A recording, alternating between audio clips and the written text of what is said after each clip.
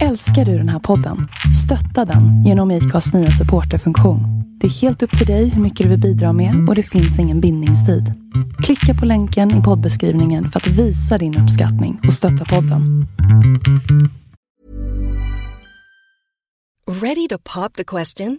The jewelers at BlueNile.com have got sparkle down to a science with beautiful lab-grown diamonds worthy of your most brilliant moments. Their lab-grown diamonds are independently graded and guaranteed identical to natural diamonds, and they're ready to ship to your door. Go to BlueNile.com and use promo code LISTEN to get $50 off your purchase of $500 or more. That's code LISTEN at BlueNile.com for $50 off. BlueNile.com, code LISTEN. There's never been a faster or easier way to start your weight loss journey than with PlushCare. PlushCare accepts most insurance plans and gives you online access to board-certified physicians who can prescribe FDA-approved weight loss medications like Wegovy and Zepbound for those who qualify. Take charge of your health and speak with a board-certified physician about a weight loss plan that's right for you. Get started today at plushcare.com/weightloss. That's plushcare.com/weightloss. plushcare.com/weightloss. Jag också säger liksom, säg ingenting till mig liksom. Jag vill bara veta när det är 100%. Så det är olika. Alltså, jag är en sån som jag kan veta hela tiden. Jag gillar också att få information hur saker och ting går till, alltså, nästan från början, för att lära sig också hur agentbranschen funkar, hur klubbarna gör sinsemellan. Så att för mig har det blivit, jag har haft samma agent i 10 år, jag har haft en lång utbildning, så jag skulle vilja säga utan överdrift att jag kan lika mycket som en ganska standardagent i Sverige. För jag har lärt mig under årens gång. Jag har ändå varit med många gånger när det har kommit till vissa spelare, kontrakt. Sparar du här nu? För det här är skitbra. Det vill folk höra. Jag får inte säga en gång till. Ja, men det är jätteintressant. Så för min del så, jag vet hur saker och ting går till. Liksom. Men jag tror skulle det kunna vara en framtida karriär och vara agent? Jag känner att det... Alltså jag känner mer att det behövs folk som bryr sig om spelare som är lite yngre. Alltså det är en ganska tuff bransch också. Det är lite huvudvärk inblandat, men jag vet inte. Jag hade ändå kunnat, ja. Men det är ingenting jag tänker på nu, typ, fan jag vill bli en agent. Men jag tror absolut att jag hade kunnat göra det, för redan nu så skriver ganska många ungdomar som man känner till och som man alltid har gett råd till. Liksom, just årens gång, som sen visat sig ha blivit bra. Liksom. Så man har ju ändå någonstans så man gör ju det indirekt, fast inte på den nivån då, med kontakter med klubbar, med själva kontakter med spelarna. Så det finns väl ganska naturligt alltså. Det är lite konstigt tillvaro, för de flesta, gissar jag, är inte omgivna av folk och rycker igen. Kom till vårt jobb eller kom till vårt jobb. Det är rätt specifikt för de som är idrottare. Och framförallt då, som kan bli värvade. Det är en annan tillvaro. Jag skulle bli skitnervös om jag hade folk som nu är det någon som på och rycker dig i det här och det här jobbet och tycker det. Smickrar till en början, men man skulle också bli lite stirrig. Ja, men jag tror de flesta agenterna hör inte av sig om inte det är alltså någonstans 100%. Kanske nu i Sammans fall eller vilken annan spelare som har gjort så pass bra ifrån sig att nu är det dags att dra vidare. Och då har man ändå kontakt. Agenten vet exakt vilka klubbar som är på plats. De har kontakt med Östersund, de får en lista liksom efter varje match. Det är de här klubbarna som har varit här. Klubbarna hör av sig till klubbarna också till agenten liksom. Och så behåller man kontakt. Är han intresserad först och främst liksom, spelare innan man går vidare. Sen ramlar det in lite bud här och där och klubben kontaktar agenten och liksom. Så när det kommer till den nivån att det är förhandlingar då kommer spelaren in ändå liksom. Ska vi innan vi gör färdigt hela podden, tänkte vi ska starta och presentera oss liksom. Ja.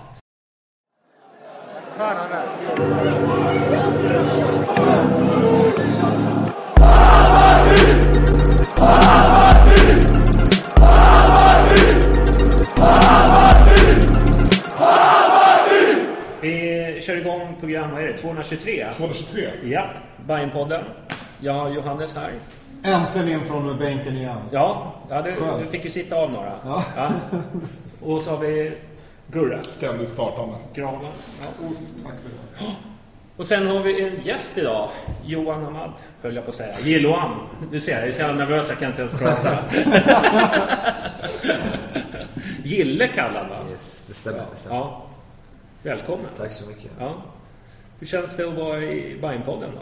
Det känns bra faktiskt. Ja, det är ledig dag, men när Bayern-podden ringer, det måste löpa.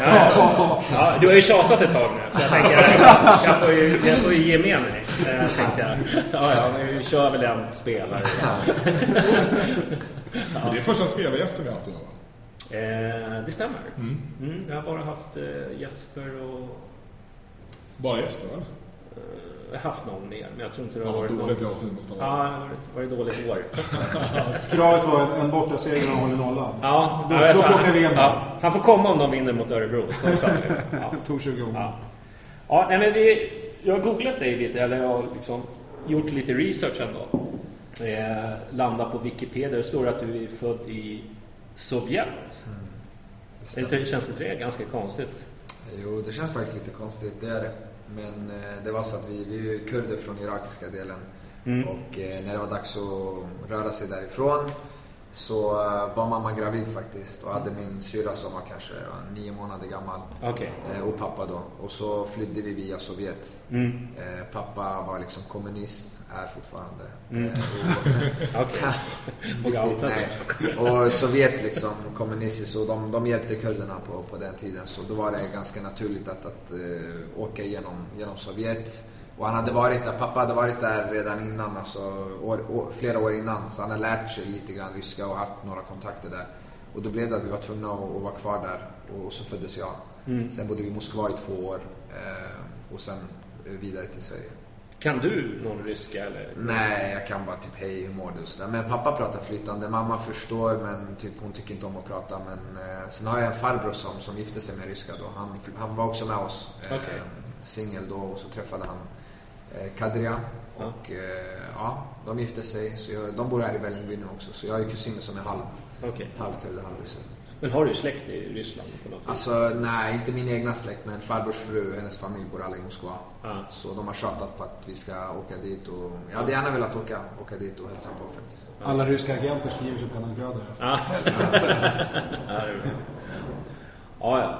Nej, jag tänkte på det när du just att men du har dina rötter i Irak då, kan man säga, eller kurddelen. Ja, precis.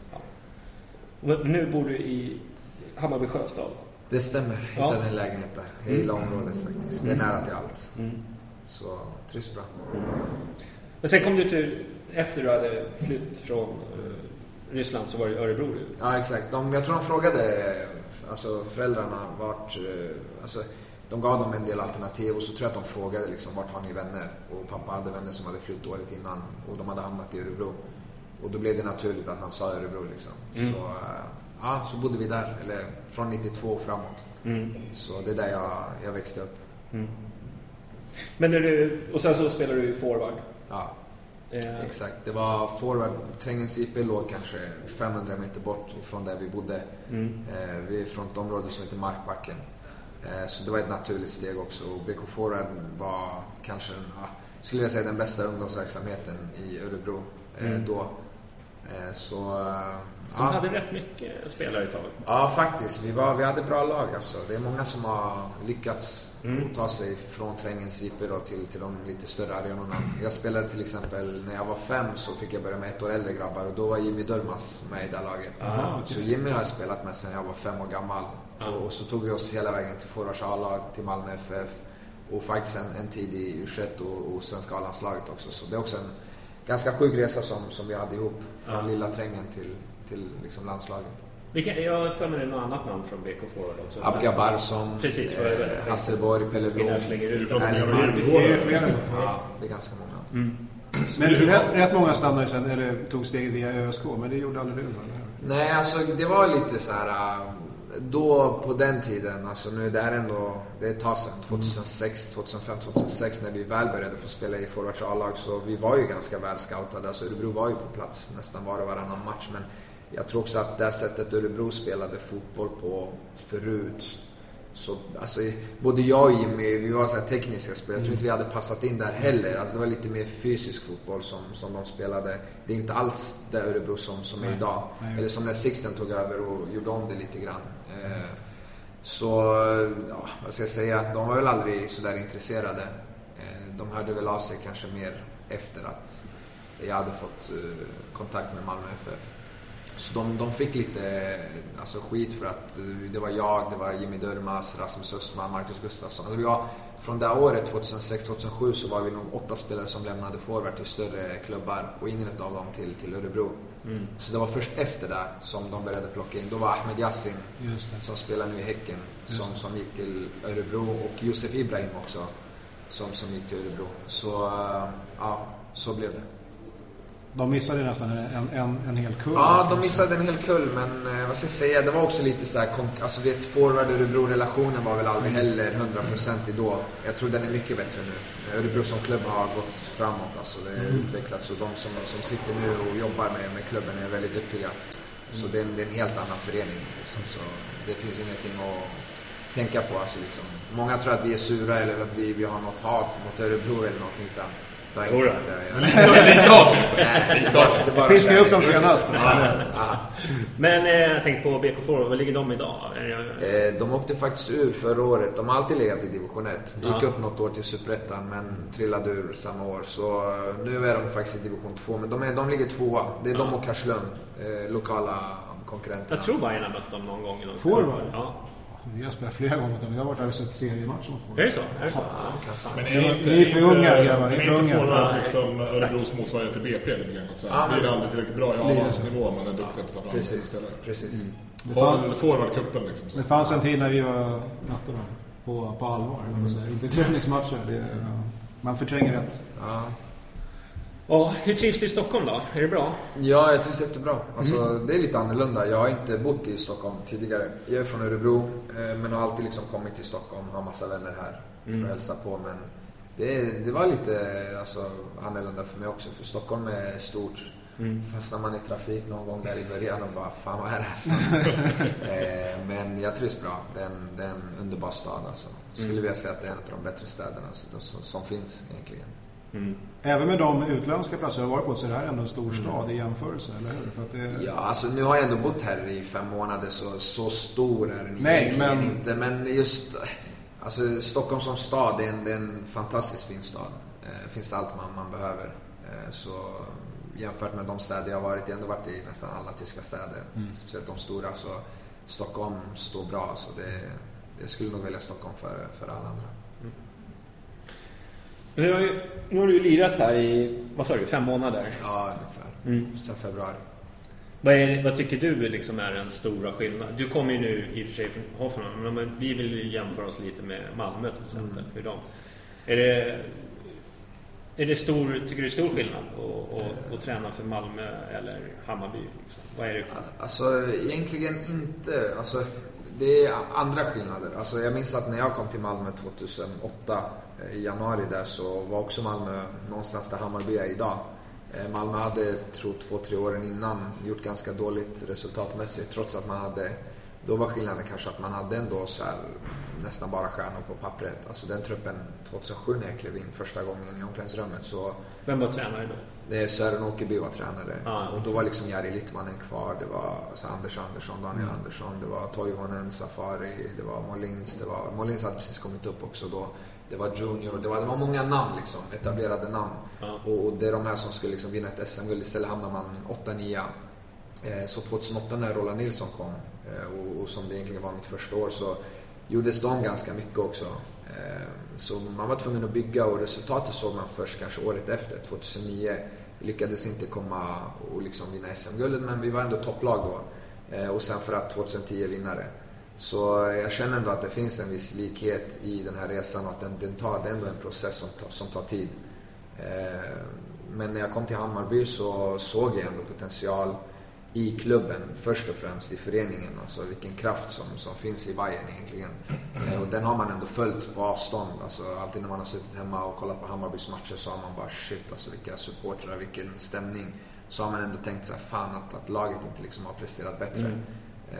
Det har varit mer att liksom supportrarna har överglänst prestationen på spelarna.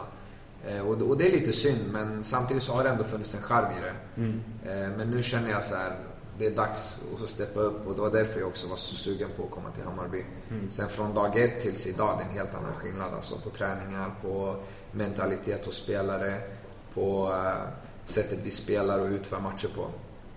Jättestor skillnad. Alltså, i början var det så här, jag kunde stå på planen första matchen, även om det var en träningsmatch eller när Svenska cupen rullade igång där mot de här lite mindre lagen, så det var så här, det kan gå hur som helst lite grann. Ingen stabilitet och det var inte bra om jag ska vara ärlig. Men då försöker man ändå vara positiv och hela tiden, men det kommer bli bättre, och det hela tiden försöka sprida så mycket energi, så mycket liksom glädje som möjligt och optimism. Men det är det jag tycker då, för du skrev ju liksom på först nästan av liksom, den här nya generationen Bayern liksom så. Hur mycket lovade man dig då att det är det här som kommer ske, eller var det så här, fan kom hit, du får lira in i mitt fält och du sa Jajic liksom. Och 2 backar läst. Ja, men typ. Nej, men alltså, sen ska jag ju säga, alltså, understryk också att det är inte så att på något sätt att vi har haft någon jättedålig trupp från första början. Jag tycker ändå bara att det har varit ganska mycket konstellationer, du vet, man har inte haft en röd tråd. Det är det som är grejen. Ibland kan du ha, alltså, ta Östersund som ett exempel. De har ändå haft tid på sig. De har haft en röd tråd. Alltså, kolla på deras trupp egentligen. De har ju bra spelare, men jag skulle vilja säga att kanske 3 spelare i deras startelva är så här, okej, det här är liksom riktigt bra allsvenska spelare. Resten liksom, det är bra spelare. Men det kan vi se på de som har lämnat, typ Dyer som beter på sin bänken.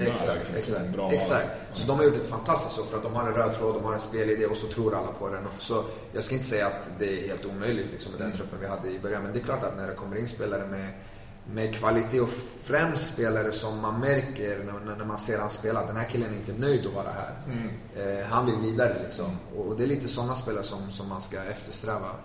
När hörde Bayern av sig första gången till dig? Eller när visste du att det fanns ett intresse från Hammarby? Alltså, de hörde av sig ganska tidigt, vad jag har förstått, till mina agenter.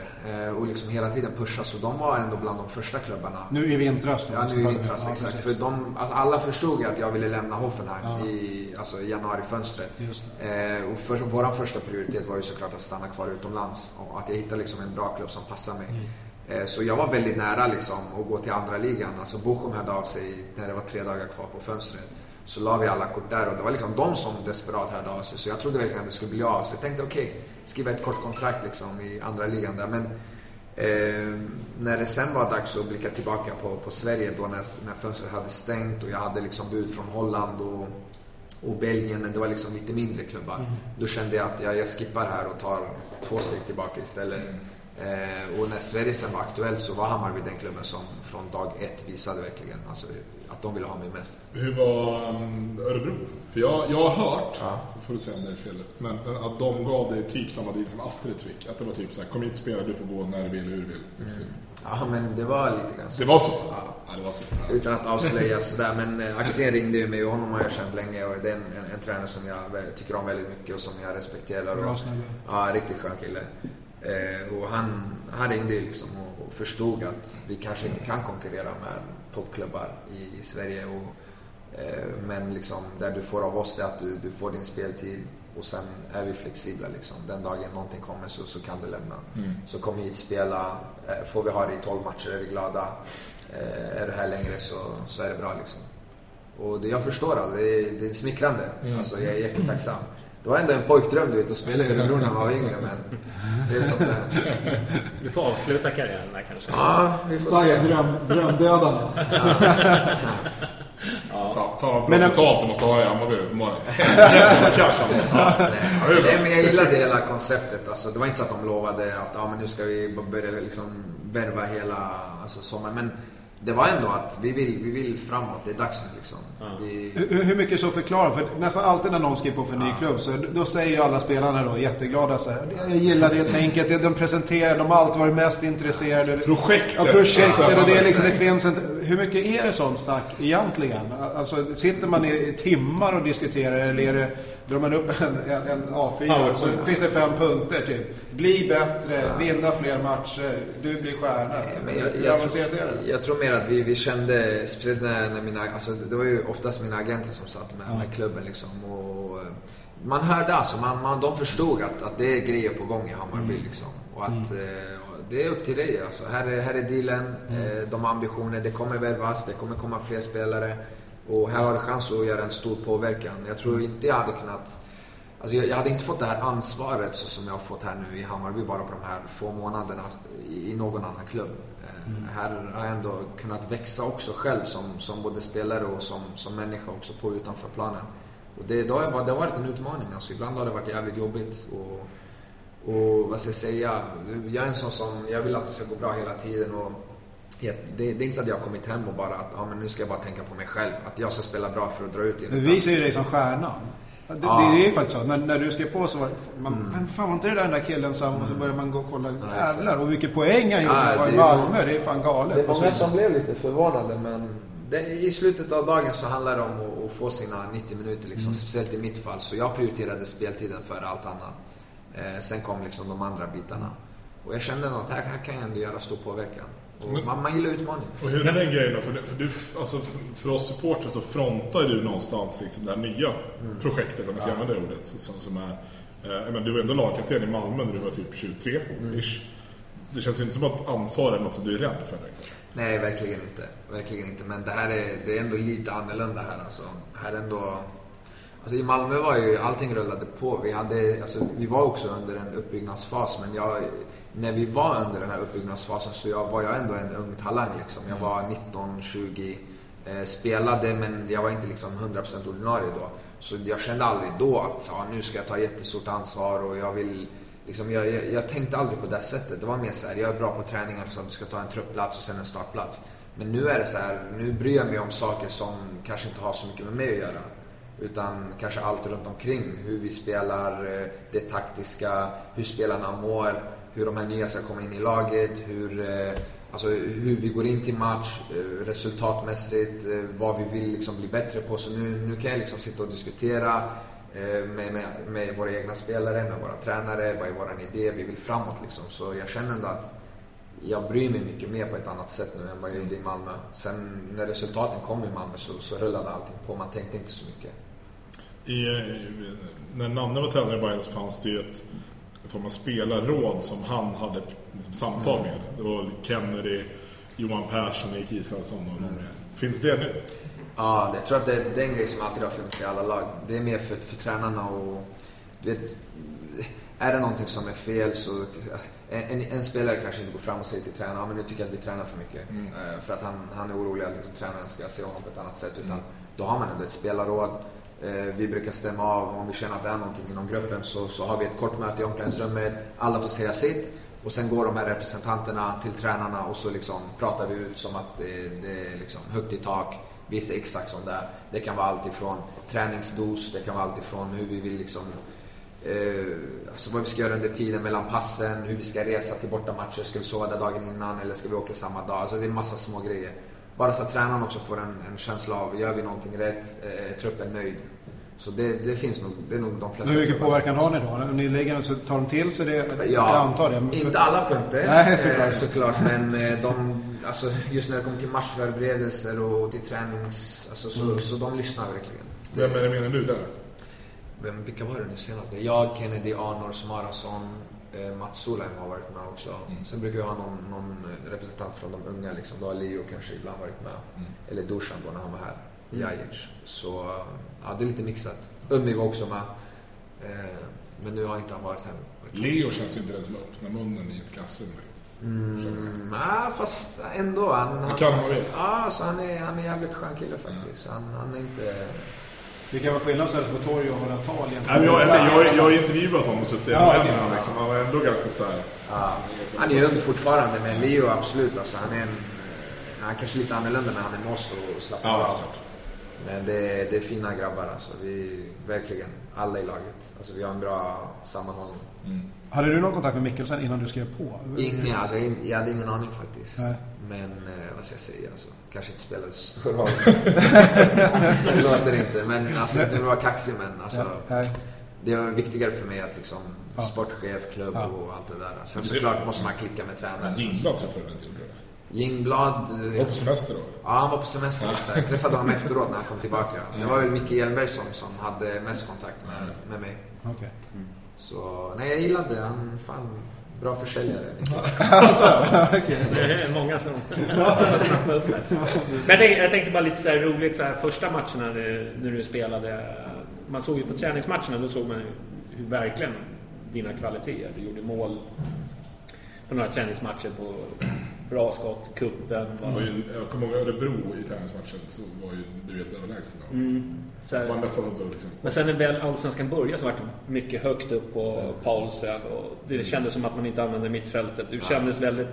Det kändes då som att man inte utnyttjade de kvaliteter som fanns, fast det kanske inte var så jättebra kvalitet, men man såg en liten form av frustration hos dig, eller? Alltså det är klart att så som vi spelade i början av säsongen var inte optimalt, men samtidigt måste man tänka på lagets bästa. Alltså Björn exempelvis, att när han är i en offensiv roll så som han, nu spelade han mittback liksom helt plötsligt, men i början av säsongen, första liksom tredjedelen av säsongen, så när vi har honom högre upp i banan fanns det en tanke med det hela också. Vi var under en uppbyggnadsfas, det satt inte riktigt det här spelet, vi kanske inte hade de här typerna att verkligen rulla det här trygga, så som ni har sett de här matcherna nu mot Östersund och nu mot Örebro.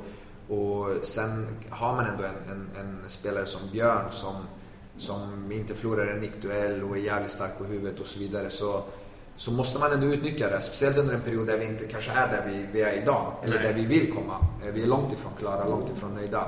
Men Björn han har gjort ett fantastiskt jobb. Alltså, han har varit så nyttig för oss. Men nu är det ingen kritik mot honom, eller hur? Utan nej. Spelsystemet som var då jämfört med... Det måste ändå vara lite så här, vi bygger upp där, sen första matcherna så bara måsarna flyr i panik för bollarna. Det var jättejobbigt. Det var jättejobbigt att stå på planen och bara liksom, jag vill inte stå för den här fotbollen där vi har en frispark nästan på egen plan halva, och ska vi använda det som en fast situation.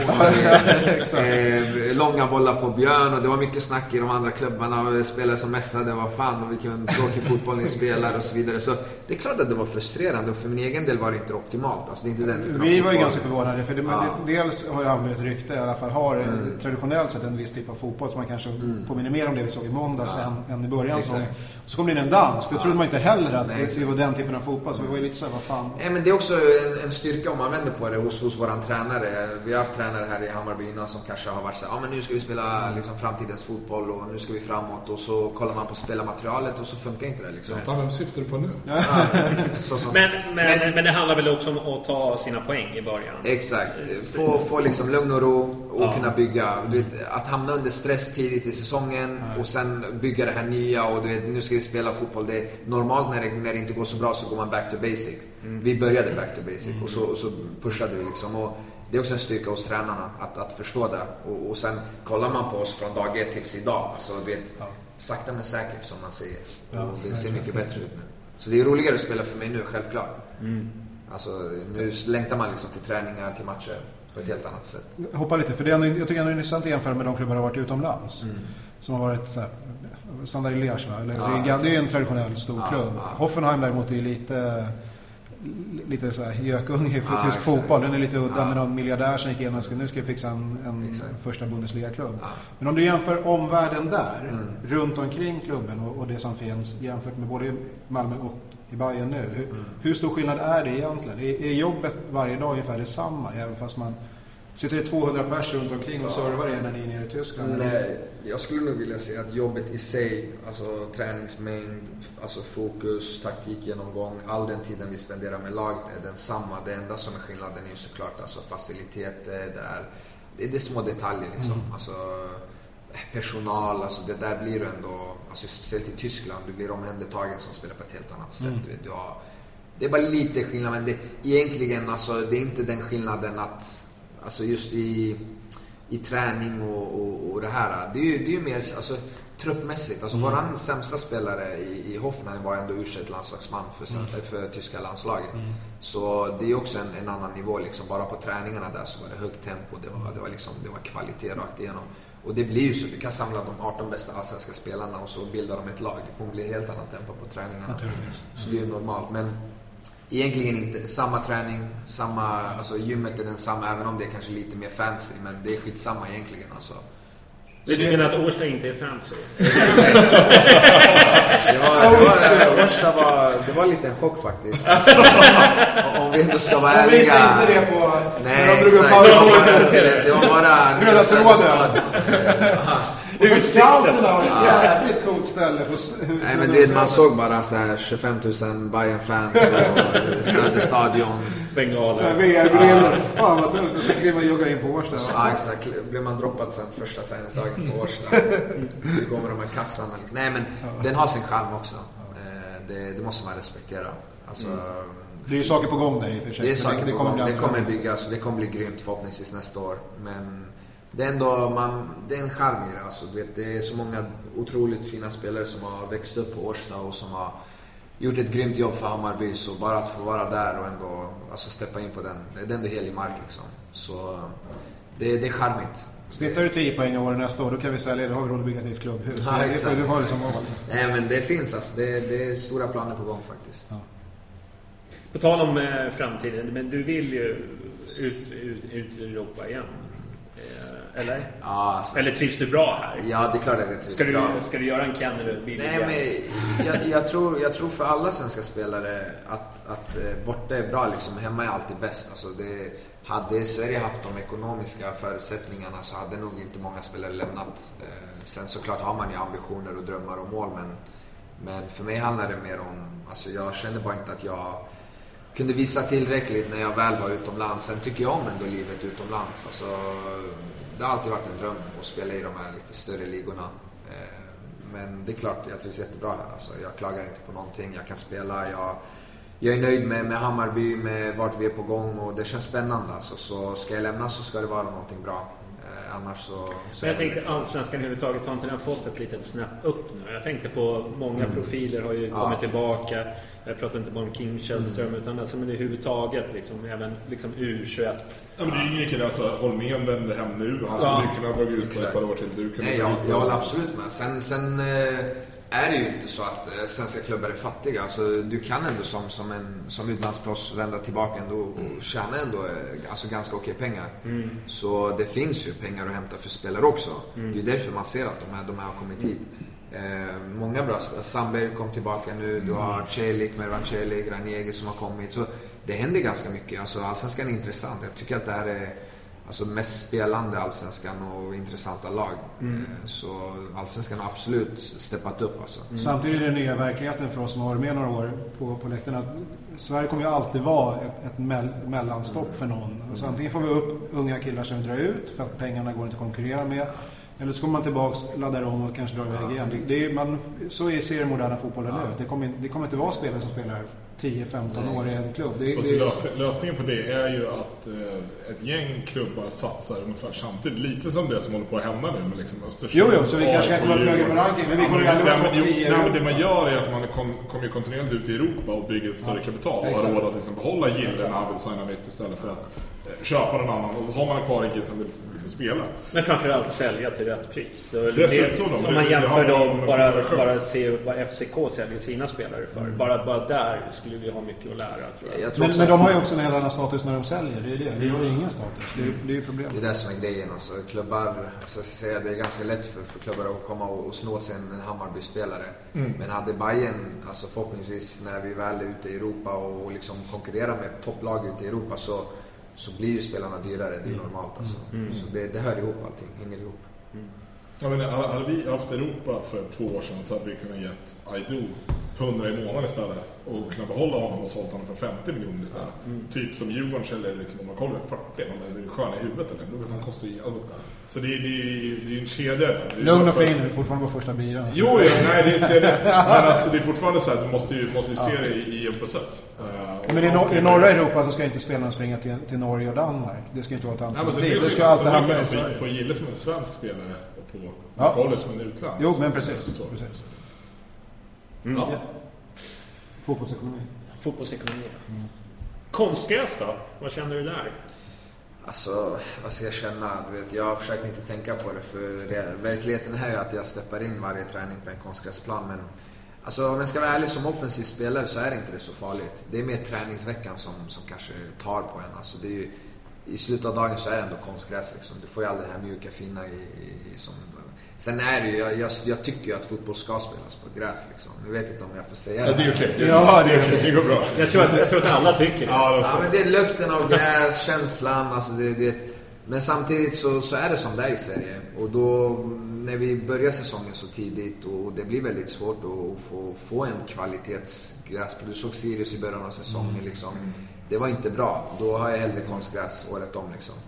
Sen tycker jag ändå att när man väl kliver in på nya Söderstadion så är gräset ändå nice alltså. Och som offensiv spelare så får du ändå fördel, för jag tror försvarare kommer inte in riktigt på samma sätt. Så du kan göra bort dem lite enklare. Du kan liksom flytta någon kroppsfint liksom, så är de borta. Så på det sättet är det bra. Men i längden så det tar såklart på kroppen. Det gör det. Ja. Vad ska vi göra? Hybridgräs är lösningen. Jag tror att de har redan rackat ner på den, så att säga. Men det är svårt med den arenan vi sitter på när det händer andra grejer. Det är ju lättare om det aldrig hade hänt någonting annat på den här arenan. Men då hade man aldrig byggt den redan från början. Så nej, det hade ju varit en omöjlighet att ha. Tyvärr, det är en liten lathet också. Och det är en ekonomisk fråga. Alltså man hade kanske kunnat börja Allsvenskan kanske 2 månader senare. Göra någonting innan, jag vet inte. Alltså, men bara så att man ändå, sen kan man ändå, om man vill, så tror jag att det går att ta hand om en gräsplan. Även om vädret är lite sämre. Vad kostar det på Friends? 10 miljoner om året eller någonting för att hålla en gräsmatta. Inga så mycket pengar. Ja, det är mycket pengar. Ja, jag vet inte. Det är en svår fråga det där. Gillar, jag tycker du ska lösa den nu. Grabbarna i laget får samla. Men Göteborg har ju gjort det fantastiskt. Alltså, det är bra att spela på den planen. Alla spelare var liksom positiva och överraskade.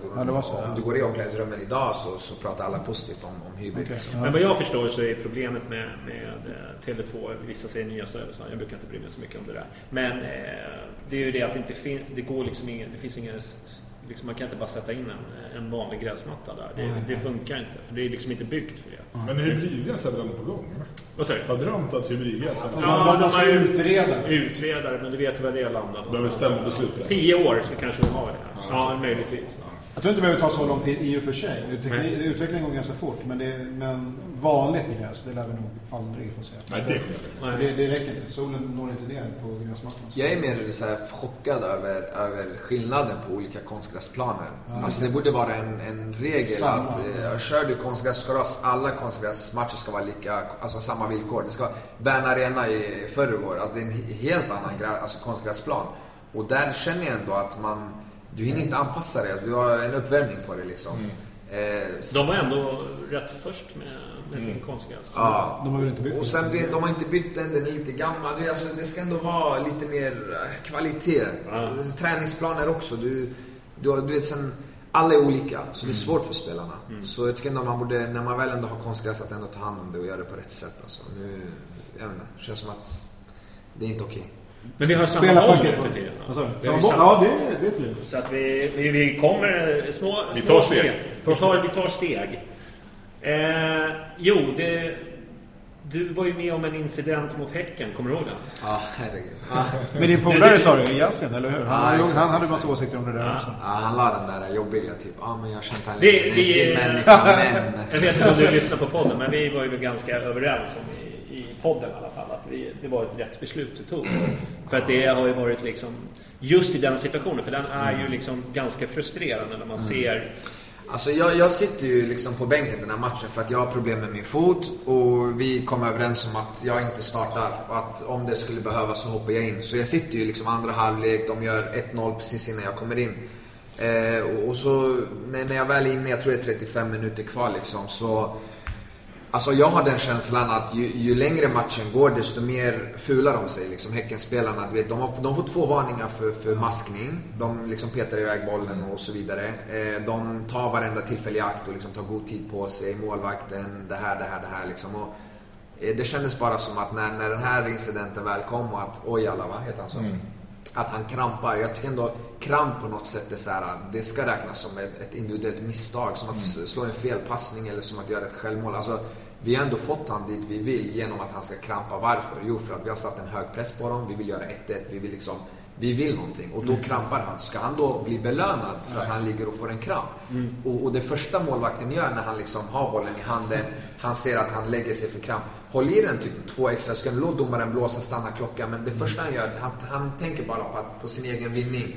Kastar den över sidlinjen för att det ska ta tid och för att vi ska kasta bollen tillbaka till dem. Så där kände jag liksom bara, alltså, jag var så irriterad, för hade det varit en match där Häcken kanske hade uppfört sig på ett annat sätt om 20 minuter innan den här incidenten, självklart alltså fortfarande då är det så här tveksamt, men det är en annan grej. Men med tanke på liksom de här gula korten för maskning och de hade liksom, det var så tydligt. De ska göra ett byte. Jassen springer från, alltså han står precis vid domaren, springer över till andra sidan. Hela tiden 1 minut där och du får aldrig tillbaka. Även om domaren säger vi stoppar klockan. Omöjligt. Alltså jag har varit med om matcher där det är så här 3 minuters tilläggstid och under tilläggstiden så lägger sig någon och så blåser han exakt 93 liksom. Så det är ju bullshit liksom. Så jag kände bara, och så hör jag en röst liksom, spela inte tillbaka bollen när jag får den av Birkir. Och jag tänker så här, vad fan ska jag göra liksom? Vem är det som säger det? Birkir säger det. Ingen Imorgon är det Sportbladet. Man bara hör röster. Men du vet, det grejen är att redan innan jag får inkastet av Birkir så tänker jag för mig själv, omöjligt att jag spelar tillbaka den här. Och du vet, om du frågar mina barndomsvänner, alltså efteråt fick sms, de skrattade bara, fan vad sjukt, du har alltid pratat om det här och liksom lackat på när jag själv har suttit hemma och kollat på fotboll och någon krampar. Okej, om vi hade gett honom någon smäll eller någon situation, men han krampar. Och då har jag varit så här, alltså varför spelar han tillbaka bollen? Så det har funnits liksom någonstans i mitt liksom, under mig. Så tänker jag, ja men då passar Kennedy liksom, vi får se. Och så bara blev det bara liksom att vi spelade vidare. Och så gör vi ett sjukt bra anfall liksom, som resulterar i mål. Men hörde du på läktaren vilken känsla som... Alltså folk firade, men jag tror ändå att det här är ändå någonting som kanske inte har hänt. Alltså det har ju hänt att folk har spelat vidare, men att det ska bli mål. Bara att du inte när du gjorde det där valet att inte ge tillbaka bollen. Det var ju då folk började äntligen. Det här precis som du pratar om. Men jag kan tänka mig att det här var så befriande. För hur många gånger sitter man inte på läktaren och bara, varför ska du tillbaka bolljäveln? Det är 90:e minuten, vi ska jaga efter. Killen krampar innan han ens går ut över sidlinjen, så ropar han på domaren, jag vill komma in liksom. Det är inget fel på snubben alltså. Han springer in. Efteråt var det en av de första som sprang mot mig också. Så jag känner då, så är några liksom Häckenspelare vid sidlinjen och dricker vatten och grejer. Alltså det hade jag varit tränare, jag hade bara så förberedd det. Det är som boxning liksom, alltid var redo liksom. Men och hur var det då sen när alla, för bland annat var det ju Friberg var ju framme på dig rejält. Ni lirar ju nu på MFF. Alltså Friberg är en bra med. Exakt. Jag umgås ju så här, men jag känner ju Erik, så det är inget så här. Jag fattar ju, han kunde lacka på träningar och han var en sån som det är 5 mot 5, 1 minut kvar av träningen, hans lag leder med 1-0 och då är han så här, hellre att han sjongar iväg bollen åt helvete bara han vinner. Jag är mer kanske av den, eller vad då, med så men då spelar jag hellre och försöker göra 2-0, men att det ändå är en fotbollsträning, jag vill ändå utvecklas liksom. Och tappar jag den för att jag vågar slå en passning i mitten och bli 1-1 på träning, fine. Låt det vara så. Men Erik, han är extrem liksom. Han vill vinna. Han är svensk. Han skickar långt. Nej, men så när vi gör det här målet, så eftersom jag drev ju ändå liksom och la fram en passning till Degerlund, som by the way gjorde en fantastiskt fin passning till Arnor, så springer hans första tanke är ju Gille. Jag ska springa till Gille liksom. Och då hakar ju bara de andra på. Så det är där som startar att alla springer mot mig. Och där fick de ett gult kort. Och sen fick Arnor som fick en. Ja, för att han skyddade mig typ. Men det är också en så här grej liksom. Det allting efteråt. Ska man markera det? Skulle Bayern ha markerat egentligen? Alltså, jag tänker bara så här, allt det här efteråt visade också på hur Häcken betedde sig liksom, innan matchen också. Man fick ändå ett kvitto på alltså, att de betedde sig om någon osportslig liksom. Men domaren säger ju att men jag hade ingen aning, men jag får bilder skickat till mig när 3 spelare springer mot mig, 30 meters löpning och domaren är precis bakom mig. Bara där ska vara liksom enkelt utan att ens tänka gult liksom. Och så får jag liksom ändå liksom någon kommer mot min hals och det hade jag lagt mig där alltså, men jag vill inte lägga mig för det var inte så här smälla men tillräckligt. Men du förstod reaktionen? Ja, alltså jag tyckte den var lite överdriven. Speciellt när alla springer mot mig. Det är inte jag som har gjort målet, det är inte jag som har gjort assisten. Jag har fått en boll och jag får spela vidare. Men det finns en gemensam nämnare här med folk från Örebro. Christer först var det första som gick på Bosman i Sverige för typ 20 år sedan. Och nu är du den första som blir känd för det här. Det är någonting med folk i Örebro. Alltså, nej men alltså efteråt tänkte jag så här. Jag var ändå tacksam att alla sprang mot mig. Att jag blev den här liksom, alltså, syndabocken ska jag inte säga. Men du vet den här, vad säger man, hackkycklingen eller någonting. Så jag är glad att det var jag och att inte det kanske var någon annan i laget. Alltså jag kan ta det här. Det här är fine. Alltså kom. Men jag såg fram emot att göra intervjuer efteråt. Jag sa själv till Axel på Hammarby TV att jag vill kunna För förklara. det tänkte jag, det var du som sa. Jag sa det till honom direkt. Jag bara, Axel, låt oss göra en videointervju. Inga problem, jag kan prata, jag kan stå för det här, rakryggad. Det var ju jättebra. Alltså för det tror jag behövdes också. Ja, jag tänkte, när de kommer fram och tar stryptag på det är ju 9 av 10 faller ju då. Hinner du tänka? Nej, jag hade skämt som jag hade... Alltså, om jag ska falla ska jag få en fet jävla höger så att jag däckar och är medvetslös. Annars ramlar inte jag omedelbart. Men var medspelarna med på när ni tog det här beslutet? För det såg ut lite så här som att, vad händer? Det var en sekund. Ja, alltså, om jag ska vara ärlig. Det enda som jag kände så här var lite tveksamt med hela situationen var kanske våran reaktion. Hade vi varit bestämda och bara, nu spelar vi vidare. Men man ser ändå att vi är så här lite 50-50 och lite luddigt. Så det blev då lite så här, det kan man faktiskt diskutera. Men själva situationen och allting, det är ingenting jag ångrar. Jag skulle göra om det imorgon liksom. Sen såklart... Do it. Nej, men just när det kommer till just det här, att han krampar och hur matchen såg ut och allt det där. Så jag har inga problem att sitta med folk som absolut inte håller med mig. Varsågod, vi hade kunnat bjuda hit dem till podden och så diskutera det liksom. Så kan de höra vad jag tycker och tänker. Och det är ändå vi som står på planen. Och det är ni som har kollat över 500 000 matcher liksom. Men det intressanta är ju att det är ju väldigt olika reaktioner bland tyckarna, proffstyckarna man kan säga så. Det finns någon, Åslund tror jag var, som är långt ifrån Hammarby. Han tyckte att Häcken har ju större problem att diskutera internt om hur man ska bete sig på planen. Syftar ju på det som du har räknat upp nu då, än den här incidenten. Andra som sitter, din före detta lagkamrat, han var ju chockad som han aldrig sett något liknande, vilket är också lite det tog pass. Men däremot så innan, när någon står och om målet tar massa tid, då är det så här, det här är smart, nu känner han tid. Exakt. Så det har ju varit fullt accepterat, vilket är helt absurt egentligen. Det är faktiskt sjukt när man tänker på det, alltså. Det är samma sak som att filma till sig en straff liksom. Varför inte där? Att det är ju 10 gånger större grej liksom, att man fular till sig en straff liksom. Men det här var ju liksom vi har gjort här, vi har följt regelverket och vi har gått på en känsla som att okej, nu försöker de sno våran tid ifrån oss. Han får kramp, han maskar alltså det är tyst. Men hur kan man inte hålla med? Men jag är så här, jag kunde sitta hemma och bli lucky så här. Ja, men du bara tänka på situationen. Ja, men till och med nu när jag pratar om det liksom. Jag blir så här, men i min värld så jag fattar inte hur man kan tycka att det var så sjukt att vi spelade vidare. Men det är intressant att sen gick ju domar över huvudet här. Det var Fröjdfält som är det nu, tror jag. Ja. Och han hade heller, nu har vi brytit alla gentlemen's agreements som någonsin fanns. Precis, och sen går man och kollar på domarnas instruktioner och där står det ju supertydligt att det där är ingenting och larva sig för när någon har kramp. Men apropå att någon tyckte någonting, det är också intressant att tänka på Anders Andersson som du spelade med i Malmö ändå till viss del. Han var ju hatade du i direktsändning. Har han hört av sig någonting? Ja, så han skickade jag träffade honom faktiskt för 2 dagar sedan nu mot Örebro, så han kom och gav mig en kram. Anders är en fantastisk människa. Han är ju verkligen och jag bodde ändå granne med honom i Malmö. Han körde mig till träningen när jag var ny i laget. Så Anders är en sån som jag ser upp till. Och, alltså, nu går jag liksom på ett, men Anders var en av de som visade mig det här med vinnarkultur. Han hatade att förlora på träning. Och jag är så tacksam, jag sa det till honom, att jag ändå fick vara med i Malmö när han var där. Niklas Skog och liksom de där lite äldre grabbarna. Men han kom till mig och gav mig en kram och bara, jag har messat det. Han hade ett gamla nummer, så jag gav honom mitt nya nu. Så hade han skrivit ett långt sms där han förklarade liksom att han var, du vet, det var stundens hetta och han kommenterade och det var verkligen. Och det är så han ska vara. Jag sa till honom, Anders, det är exakt så jag vill att du ska vara. Du sitter i tv-studion, du ska vara 100% dig själv. Du ska säga och tycka exakt vad som kommer direkt där och då. Inte hela tiden vara det här politiskt korrekt och du ska vara, utan det är fine liksom. Du har min åsikt, jag har min åsikt liksom. Sen förstod han ju det liksom nu när vi pratade och han hade fått se det flera gånger, så han var ju mer förstående nu liksom. Men jag vill inte ändra hans sätt att tänka. Tänker han så fine liksom. Ja, jag kallar honom en idiot i 0. Så det är jag tänkte. Jag tycker han pudlar ganska bra också på Twitter. Nej, men man ska ju vara impulsiv, jag håller med dig. Man ska ju vara känslomänniska. Överreaktionen blir enorm jämfört med om någon filmar för en straff eller någonting. När Paulinho lägger sig för att få frisparken, då är det inte som hela Sverige ställer sig upp på TV. Det är det 120 gånger han gör det på 2 omgångar. Det blir konstigt. Men däremot finns en intressant diskussion.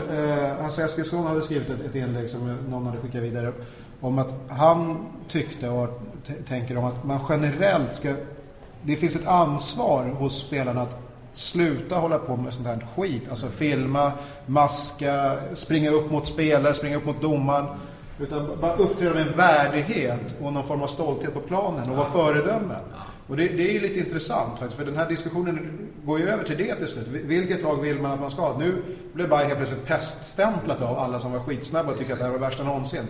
Men när man tar ett större perspektiv på det så handlar det om okej, om det här var så jävla folk, vad gjorde då de andra hela tiden? Exakt, jag håller med dig. Nej, jag håller med 100%. Det finns mycket väldigt grejer som ändå folk inte agerar, alltså de reagerar inte. Det är lite som att han inte får straffen hemma för att han slänger sig inte. Alla säger, fan slängde sig i min normala reaktion och sen efteråt så här. Ja, men det är också dubbelmoral någonstans. Alltså du har Marcus Rosenberg till exempel i Malmö FF som jag älskar Macka, jag älskar, han är fantastisk spelare, fantastisk människa. Men du vet, Malmö-publiken till exempel, om vi tar dem, jag fick mycket, alltså den enda jag fick hat av, det var så här Malmö-supporter, så här, du är inte välkommen i himlen. Alltså, du vet, som att de är så här sportchef eller någonting. Alla två hörde av sig. Och jag känner bara så här, jag följer ändå liksom, det är klart att man kollar på Malmös matcher, dels för att jag har spelat det, dels för att det är liksom just nu bästa laget i Sverige. Och det är intressant, och Mackan har ju liksom armbågat ganska många spelare ganska fult och medvetet och fått kanske 4-5 röda kort sen han kom tillbaka. Och i Malmö hyllas han liksom. Han har banderoller, akta hans armbåge, han har egen sång.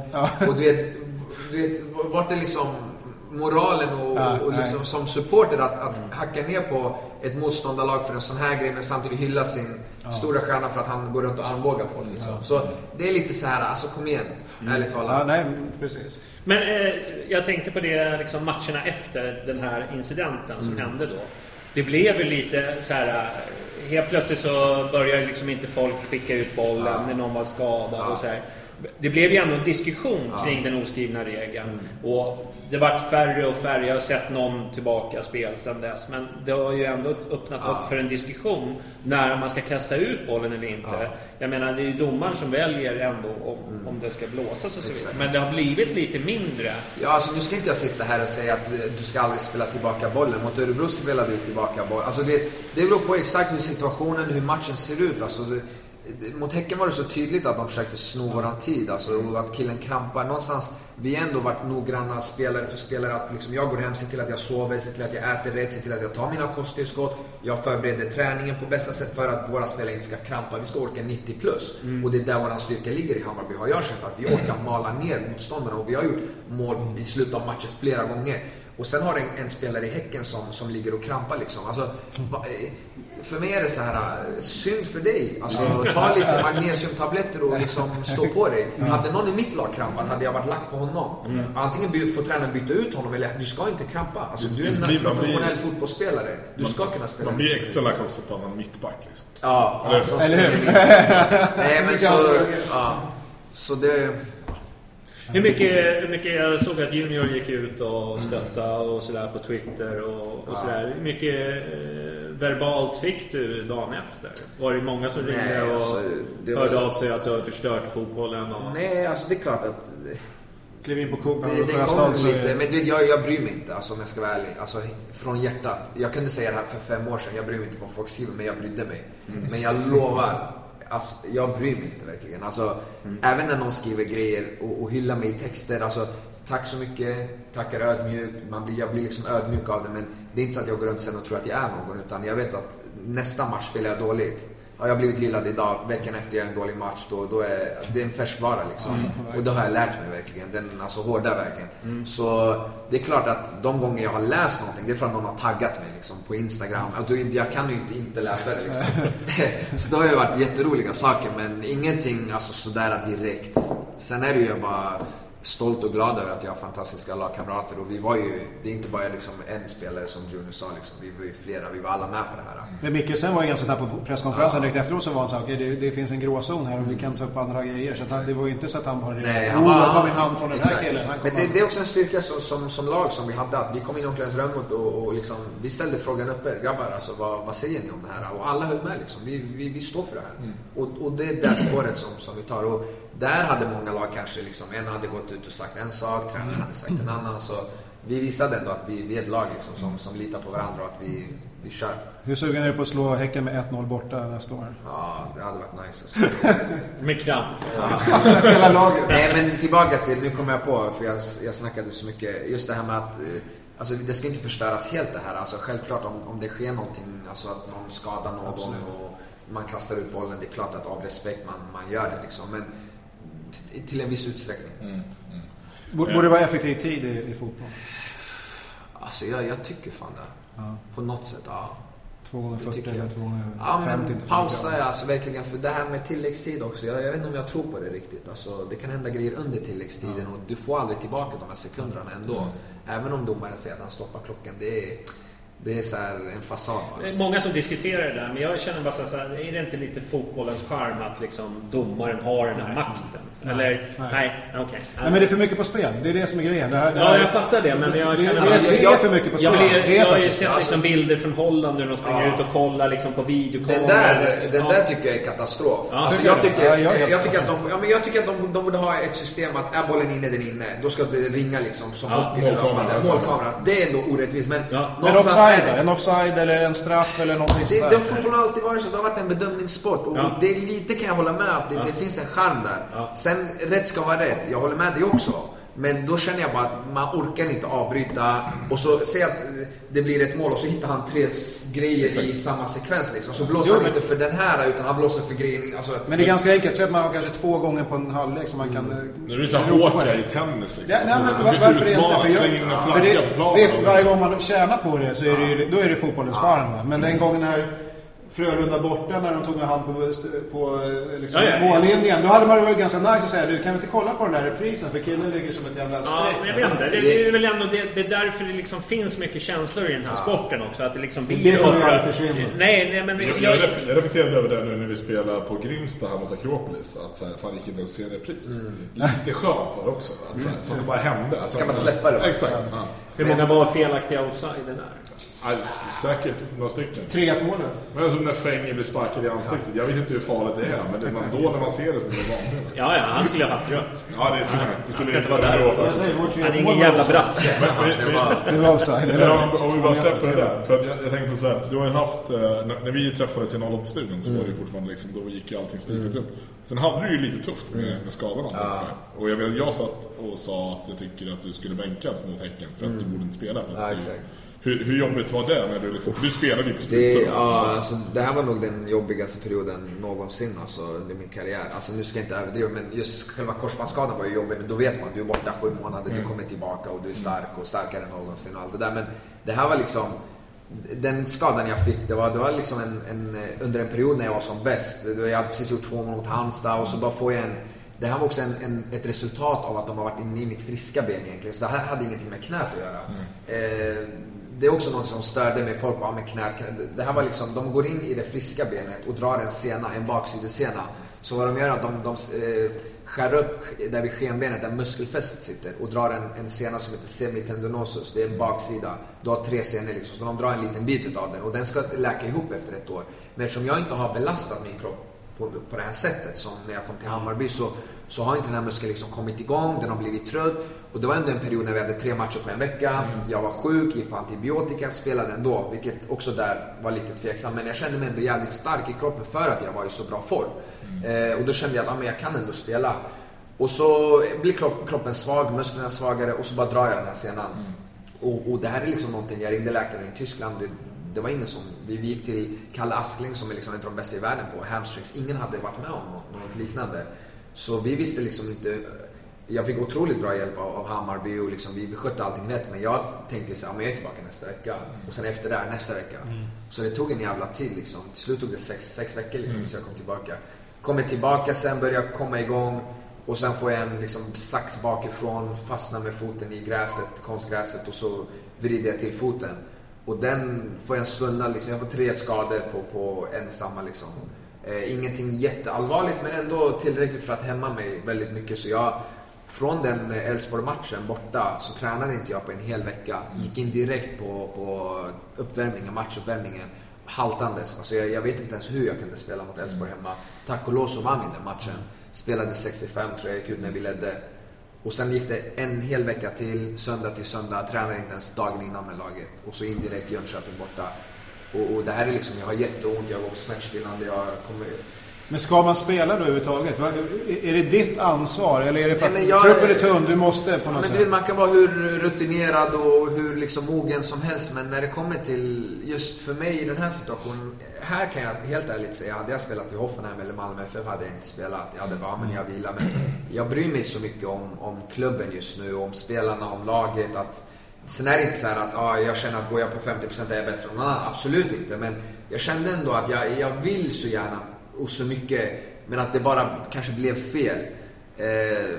Så på läktaren ska man, jävla Wille, fan han går inte ens på 50%, han trippar omkring där, vad fan är det här för något? Elfsborg hemma, alltså den matchen kan jag lova att jag spelade verkligen med ett ben den matchen liksom.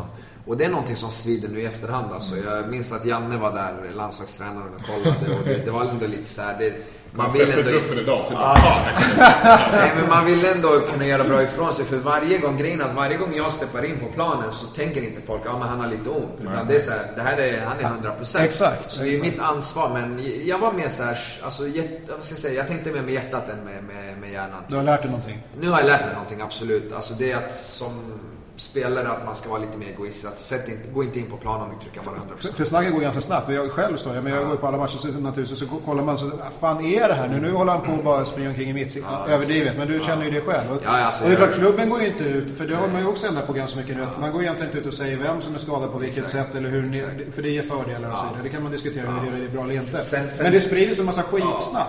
Sen var inte det här någonting som alltså spelar, det kommer göra ont, men det gjorde inte saken värre. Det är därför också. Det är inte så att vi är döma och liksom nu där spelar, utan det är mer att det var en otrolig smärta i foten. Men nu senaste 2 veckorna har jag tränat fullt med laget för första gången liksom, och nu känner jag ändå att jag har kommit igång.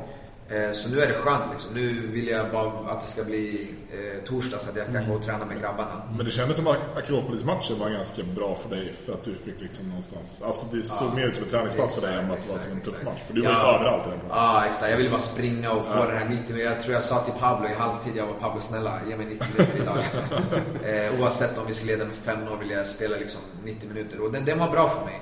Nu mot Örebro kände jag mig jättestark och liksom jättefräsch än idag liksom. Nu är jag där, jag känner att nästa match alltså mot AFC kommer det vara alltså, då vill vi se de där rykarna rakt upp i krysset. Jag var för tidigt nu. Nej, det kommer. Nu mår jag bra liksom. Sen Örebro i sig tycker inte att det kanske var en av mina bästa matcher alltså, men jag känner att över 90 minuter så känns det jävligt bra alltså.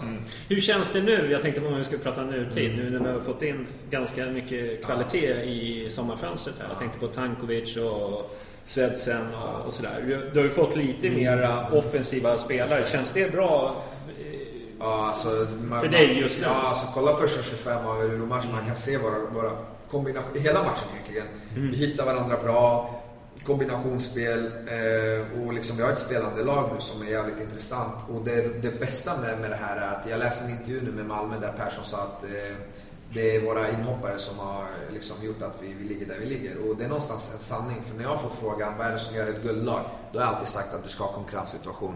Det ska finnas spelare som hotar. Nu har Padibba helt plötsligt rört om i grytan. Han kommer tillbaka. Han är hungrig. Han visar liksom okej, jag hoppar in, jag gör ett mål. Har gjort flest mål i laget. Okej, han kommer kanske starta, kanske vara på bänken, men fortfarande alla kommer vara på tårna. Rebin kommer in och gör jättebra ifrån sig nu när vi spelar 4-4-2. Helt plötsligt Junior, Jeppe liksom också otroligt fina spelare. Men nu har vi 3 liksom duktiga innermittfältare. Så det händer grejer hela tiden. Vi har bra på yttrarna, Leo som har gjort fantastiskt bra ifrån sig och liksom fått en fin utveckling. Degerlund samma, kommer i U21-landslaget idag. Helt plötsligt är det liksom mittbacks konkurrens. Så det händer grejer hela tiden.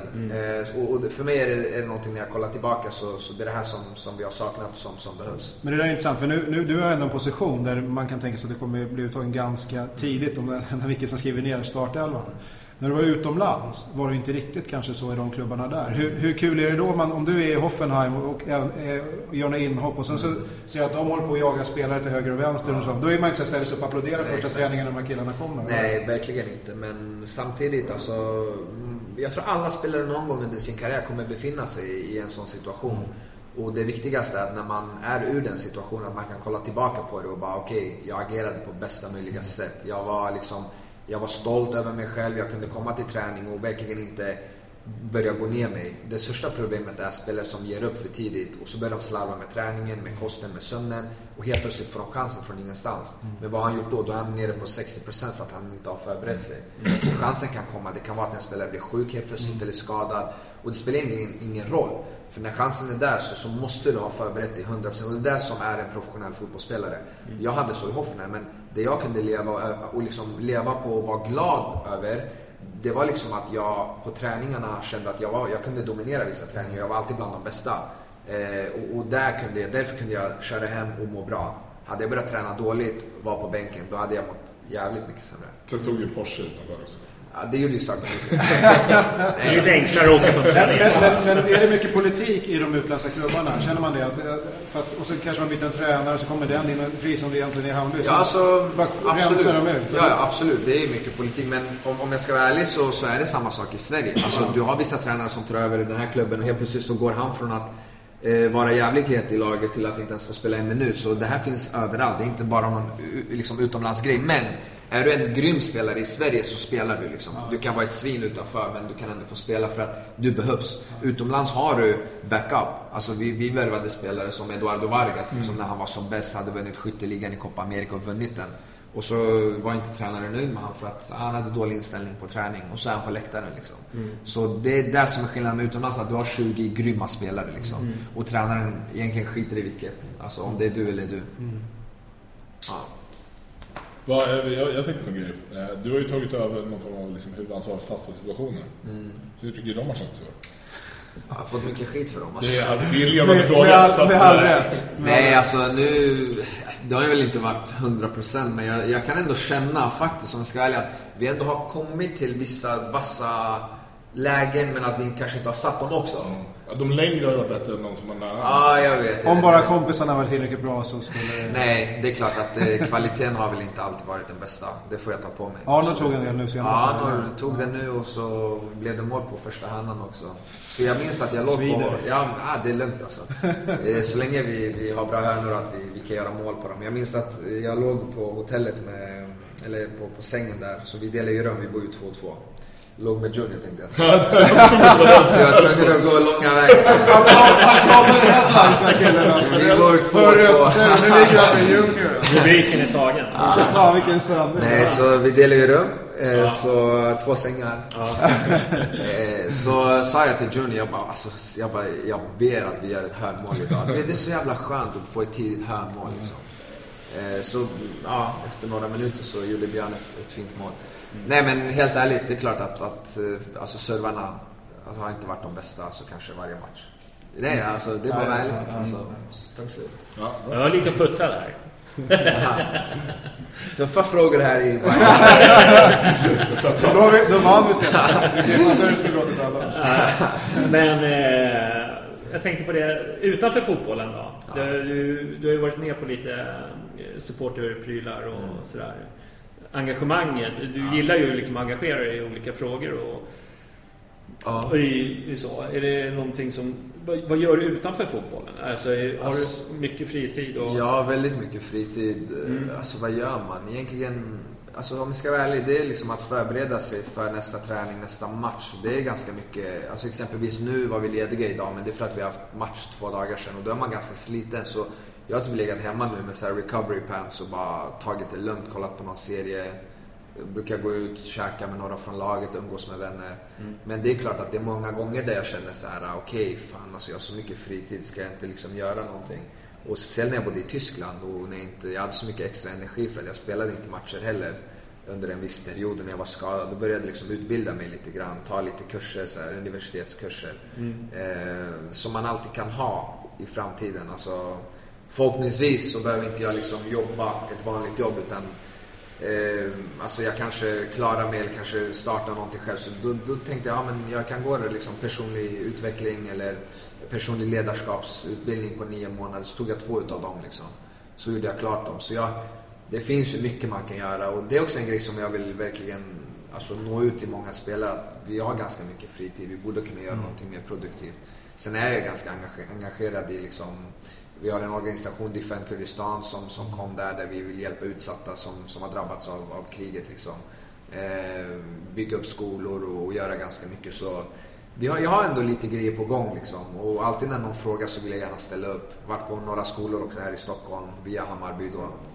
Så det finns jättemycket att göra. Du måste ha mycket släkt kvar, antar jag, på något sätt. Alltså. Hur är kontakten med dem och hur går det så som lägena är? Alltså föräldrarna har ju koll, de pratar varje dag. Jag pratar kanske någon gång i veckan med dem. Men det är bra nu. Alltså det är lite lugnare. Det är ju fortfarande, men det var mest i början när det hände liksom allting. Det var ett stort kaos bara. Men för dem är det så här, det är deras verklighet. Det är typ kurder har fightats sen, jag vet inte. Ja, så för dem är det liksom, det är en normal grej liksom. Det är inte, tyvärr. Hur känns det? För en del av oss har utländskt påbrå, men som mina föräldrar då är tysk och grek då, träffade i Sverige. Det har alltid funnits ett hemland. Kurderna har ju en jävligt udda situation där, får man ju säga minst sagt. Det finns ett område men inte ett eget land. Alltså det som är mest Vad gör det med folket när man har en sån situation? Alltså folket ändå så här, de tar det bra, men jag tror mer att det gör att folket kommer ihop och att de vet vad som är viktigt i livet. Alltså jag tror att de länder som har haft det jobbigast, när du åker dit och hälsar på, så ser du ändå på deras ögon. Du kan kolla på föräldrarnas ögon eller liksom farföräldrar, och du ser en stor så här, ödmjukhet som bara du sitter med dem så smittar av sig. Och det är oftast de som är de mest ödmjuka och de liksom finaste människorna, för att de har varit igenom ett helvete och de vet nu vad som ska uppskattas och vad som är det viktigaste i livet. Så på det sättet har det alltid liksom, alltså jag har bara tyckt att det är så här. Dels så föds många barn utan samma förutsättningar som oss här i Europa. Och det kan inte de rå för. De har bara liksom, det kan vara att du föds i Indien liksom på gatan. Vi var ju där med laget i typ 2 veckor. Så ser du verkligen att barn föds på gatan. Och för mig är det bara så här, alltså det är där som själva det sorgliga att de föds verkligen utan samma förutsättningar för oss. För det är ändå orättvist egentligen. Vi föds här i Europa och liksom vi har alltid våra egna händer. Där har de inte det. Så det är jobbigt att åka dit. Där är det faktiskt. Mina kusiner frågar alltid hur är det liksom i Europa, har ni det bra? Och då, när man var lite yngre vill man vara ärlig liksom. Alltså, men nu är man så här, det är bra här också liksom. Så det är en helt annan värld alltså, det är en helt annan värld. Men det är Jag tänkte på det, vi satt och snackade, vi tog någon öl innan här. Vi pratade om kurder allmänt i Sverige. Ni har ju ganska framstående, väldigt många talespersoner. Jag tänker på Usnöjen, vi har Soran, vi har du. Det finns ju ändå ganska framstående kurder ändå i Sverige som för er talan lite grann. Faktiskt, men jag tror också det har lite grann med att göra att jag ändå, man kan säga att jag är född jag är född på väg, men jag är svensk liksom. Född på vägen. Så jag var ändå 2 när jag kom hit, så jag har inte någonting och liksom, jag har inte varit med om något trauma på det här sättet. Alltså, men jag tror att Öz och Soran som ändå har upplevt det här, och många andra kurder, även för mig, grejen är att när jag sitter med mina föräldrar, det är ändå de som har uppfostrat mig liksom. Och jag kan se deras sorg liksom. Och liksom förstå vad de har varit igenom, att de inte haft de här möjligheterna. Så ska jag sen växa upp här i Sverige och inte ta vara på det. Det är för mig så här, antingen pratar jag om det eller så gör jag någonting åt saken liksom. Eller se till att jag blir den bästa människan jag kan, utbilda mig, eller om det är att jag satsar på fotboll eller vad som helst. Men att verkligen inte sitta hemma och vara lat och det är som att spotta sina föräldrar i ansiktet för att de hade inte samma möjligheter. Så jag tror att det är därför Öz är så på liksom, att han vill göra någonting. Jag tror att alla är så tacksamma att vi kan bo i liksom underbara Sverige. Här får vi liksom allt vi behöver. Och att man ändå på något sätt vill att folk ska förstå. Så det är nog därför att man ser den här sorgen i ens föräldrars ögon, så att man vill vara med och hjälpa till. Och göra något. Ja. Ja, fan, det är då man inte kastar tillbaka bollen. Vad sa du? Det är då man inte kastar tillbaka bollen. Nu markerar man. Nu är inte vi tar ett nytt avstånd. Ja, precis. Ja, det är bara att rulla mot slutet. Vi har väl hållit på över en timme redan. Men bara så här, jag tänkte på efter Jönköping och sen Häcken och sen krysset och Östersund. Hur viktigt var det här i laget att ni vann mot Örebro och gjorde på det sätt som ni gjorde? Ja, jätteviktigt. Alltså, vi var ju lite grann, alltså de andra lagen, alltså, jag tycker ändå resultaten har ändå, man har haft lite småflyt alltså, med resultaten, så vi har ändå kunnat ha den fasen eller den perioden där vi inte fick resultaten på våran sida, men ändå hänga med på något sätt. Men Örebro-matchen var verkligen det här, alltså du vet, de brukar säga men vi måste inte vinna, vi ska och vi vill, men alltså det var verkligen en lite måste-match. Nu har vi fått lite mer så här, okej, nu kan vi ändå samtidigt blicka upp men ändå andas lite grann. Så på sättet vi gör också, det kändes övertygande, det kändes bra, men som jag sa i en intervju, fotbollen så man kan luras lite grann. Det finns fortfarande väldigt många bitar som vi måste göra bättre.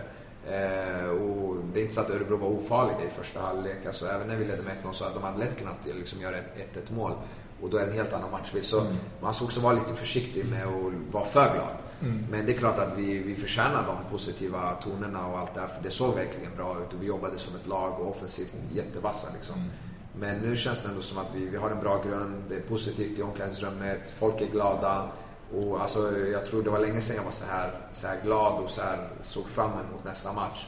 Så jag tror att det kommer bli bra. Det kommer bli bra det. Det blir en oerhört intensiv september. Det är en del riktigt intressanta matcher. Men det är kul, det är de här matcherna man vill spela alltså. Så det kommer bli skitkul.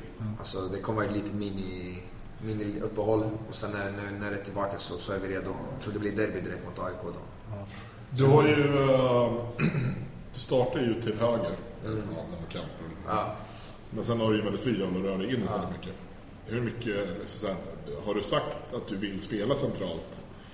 Alltså har det varit en diskussion alltså? För du har ju varit inne där ibland och fått lida, men så. Nej, alltså mer när Hammarby hade scoutat mig så de förstod att jag är en spelare som börjar på kant och går lite mer inåt. Och vi har ju Birke som kan löpa hur mycket som helst, det är det sjukaste jag sett. Så man såg det också mot Örebro liksom, han kommer och han behöver få det här liksom. Så jag vill ju också på något sätt skapa yta till honom samtidigt som jag kan vara ett hot centralt. För det är alltid jobbigt som motståndare att ha en liksom spelare som rör sig fritt och är lite oberäknelig. Men nu har vi ändå ett Mojo, alltså Tankovic och Sander som också gillar att droppa ner lite grann i den här ytan. Så vårt ansvar nu är att den här trion, att vi alltid har ett djupledshot och att vi inte stör varandra heller. Så det är också, jag har spelat en match med dem. Det är också en grej, vi måste träna på det här och vi kan bli bättre, även om det ser bra ut nu liksom. Så det kommer bli bra. Jag har en bra känsla, så det blir bättre och bättre. Bra. Ja. Är vi klara?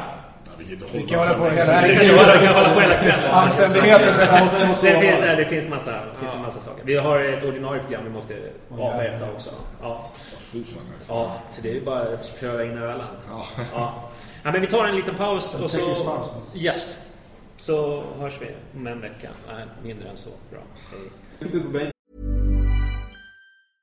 Flexibility is great. That's why there's yoga. Flexibility for your insurance coverage is great too. That's why there's United Healthcare Insurance Plans.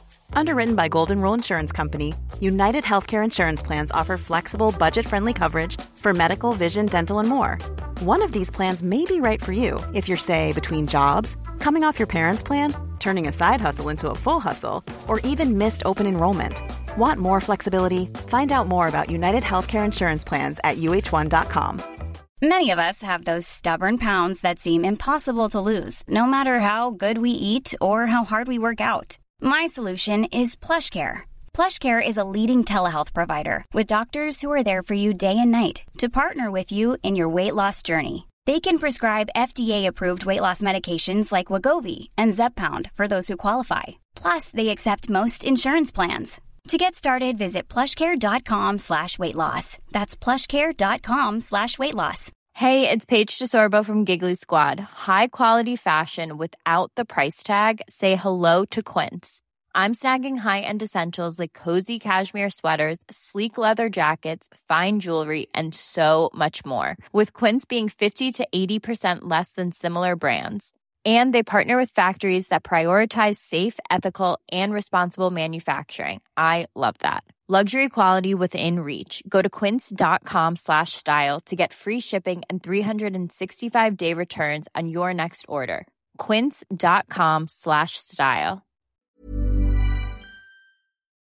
Ja, nu är vi tillbaka. Program 223. Ska vi dra in ordinarie podd här efter vi har pratat med Gille. Fan vad många som lägger ner. Nu slutar jag från listan bara. Nu kommer bara rasar eller så. Escape-knappen går. Men jag tänkte vi skulle prata om Örebro-matchen. Lite snabbt. Det blir ju lite så här 2 dagar efter så där, men vad fan, det var ganska vilket jävla snäpp uppåt. Ändå jämfört med Jag tyckte ändå jag såg tendenserna i Östersundsmatchen. Det var ju någon som sa att den till och med var bättre än vad Örebro-matchen är. Men jag vet inte. Det kommer bli så här, första 20 mot Örebro borta, 17. Det kommer bli en grej kanske, en avstamp. Men som jag var inne på med gällde innan, att det är få matcher jag varit helt borta tidigare. Men nu kontrollerar vi en bortamatch direkt från start. Det var ju jävligt intressant att se.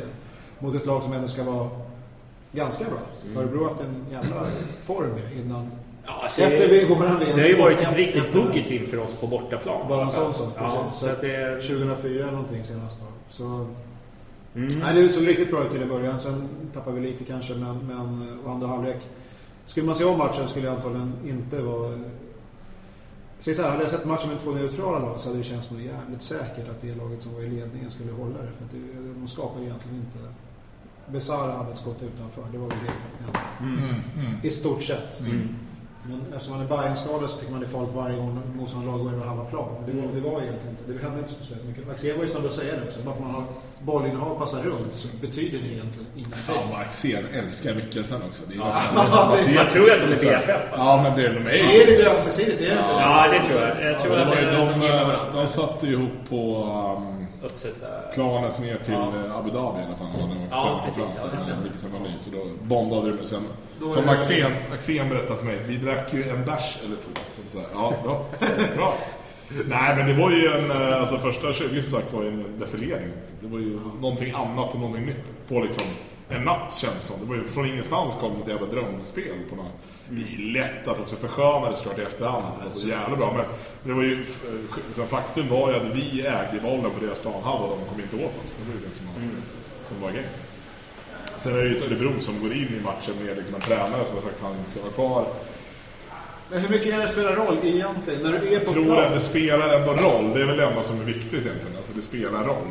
Det är klart det gör det. Det är alltid en sån som Maxim. Men alla där måste ju veta att den här Kjell ska ta över. Det kan ju inte vara någon... Jo, ja, men så är det. Det är fortfarande någon som det är Maxim som är Örebro SK. I liksom allsvenskan. Alltså, jo, men han finns ju fortfarande kvar. Ja, men exakt. Många har sagt att han har varit nyttig och bra. Många, men jag har inte följt skottet stenhårt. Men det har ju rört upp nu att han har varit en stor del i det. Så att antagligen så har det spelartruppen varit uppdaterad. Ja, men det kan man ju tro i alla fall, eller hur? Och då vet jag inte om det är en sån chock. Men visst, allt snack som är negativt på något sätt kan vi påverka. Ja, men tittar man också på de matcherna vi har gjort tidigare där nere. Det har ju varit väldigt svårt att ta något. Åka ner dit och tro att vi ska bara ta 3 poäng. Det känns som att alla andra har kunnat åka dit och hämta poäng och vi aldrig kunnat. Ja, jag vet fan. Alltså, det är... Vad fan? Men förra året kan du bomma straff på övertid. Det är väl sådana där idiotgrejer. Ja. Men nej, känns bra. Det kändes väldigt bra. Det var många...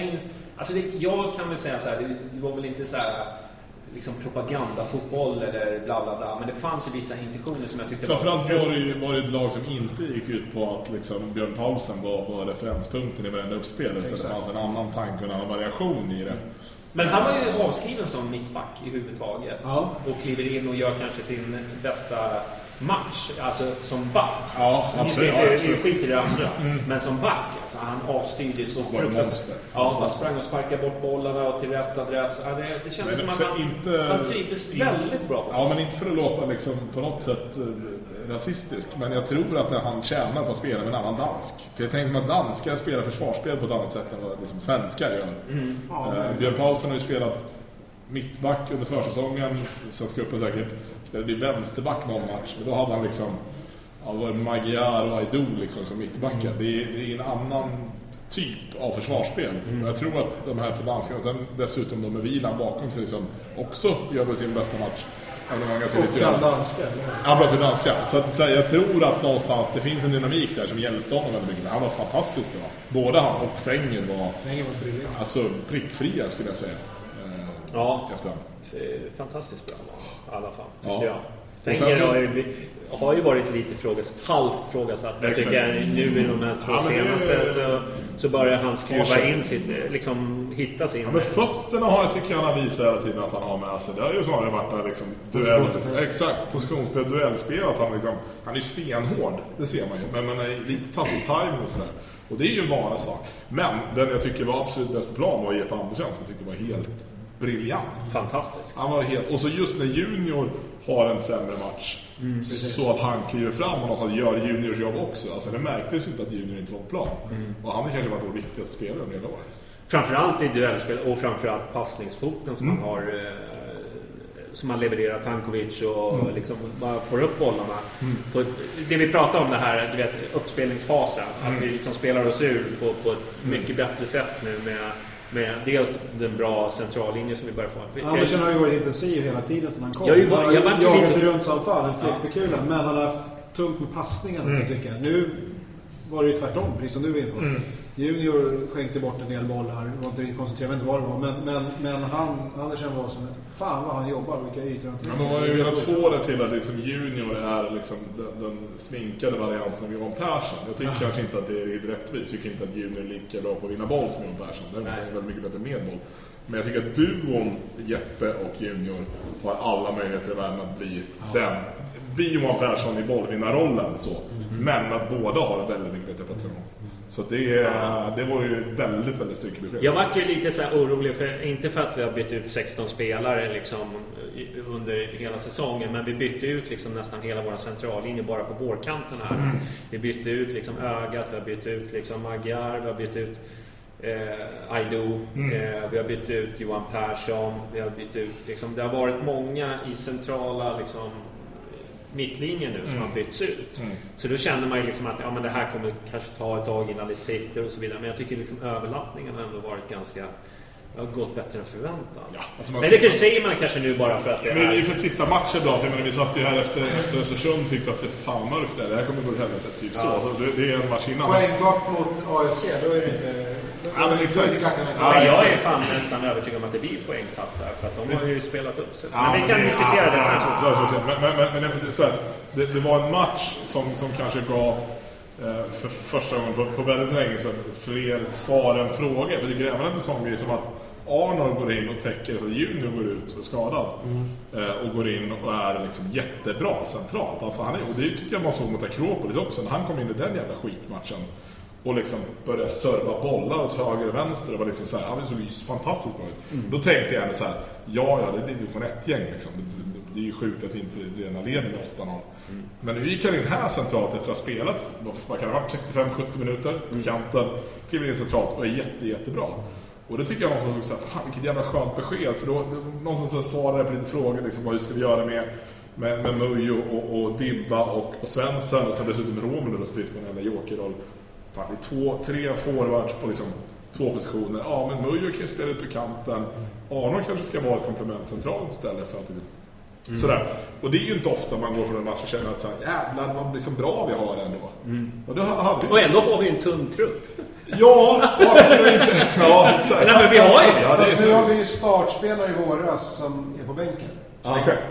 Och när de var startspelare, då hade vi ingenting på bänken. Lägsta nivån har ju liksom så bara där. Det är klart att då kan ju Dibba komma in nu. Och han i rollen som supersub det är ju drömspelare i svenska någon som han har varit duktig och gjort ett jävligt bra jobb. Bättre än vad jag trodde som startspelare. Men jag kan förstå om han inte blir så mycket startspelare nu, men han kommer ju vara sjukt nyttig att slänga in. Vilken backlinje vill ha in honom i 60-50 minuter? Han på halvtrötta mittbackar kommer det vara succé. Det är jag helt säker på. Men tidigare har ju sprungit som en jävla dåre längst fram och gjort det jobbet själv. Nu kan han gå in och glida på det. Det som var så coolt, AIK där borta liksom, när han kutar runt i 75 minuter och sen får det läget och är helt iskall liksom. Men det kan han inte göra varje match heller. Nej, då ska han inte bli ansvarig. Nej, men han kan ju sitta på bänken och lyssna på sin inte så bra låt liksom. 45 minuter. Du får inte dissa den alltså. Jag vet inte hur många sms för att du dissar det. Det är det som är så härligt. Jävla gubbjävel, säger de. Men någon måste ju gå emot det. Exakt. Man kan inte alltid men det är som att alla tyckte att den här jävla U21-låten var så jävla bra när vi vann guld. Så är det bra var det inte, vi vann ju guld. Det var det som hände liksom. Guld i USA fortfarande. Ja, exakt. Det kommer ju aldrig. För alla lyssnar ju på Glenmark annars. Ja, fan var det. Ja, Anders Glenmark är ju bara bra. När gjorde han en dålig låt sist? Jag tyckte om han redan innan han var Glenmark. Musikpodden by Bollen. Hur blev det så här?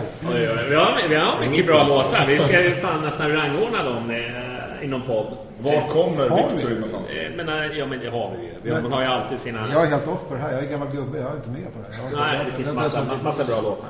Massa bra låtar. Så är det bara. Men i alla fall 3-0. Jag behöver inte gå in så mycket i detaljer. Mer än att jag tyckte att den här Svedsen är ju fantastisk. Alltså jag förstår ju de som gör den här Messi-kopplingen med tanke på att hans... Nej, men jag förstår ändå den.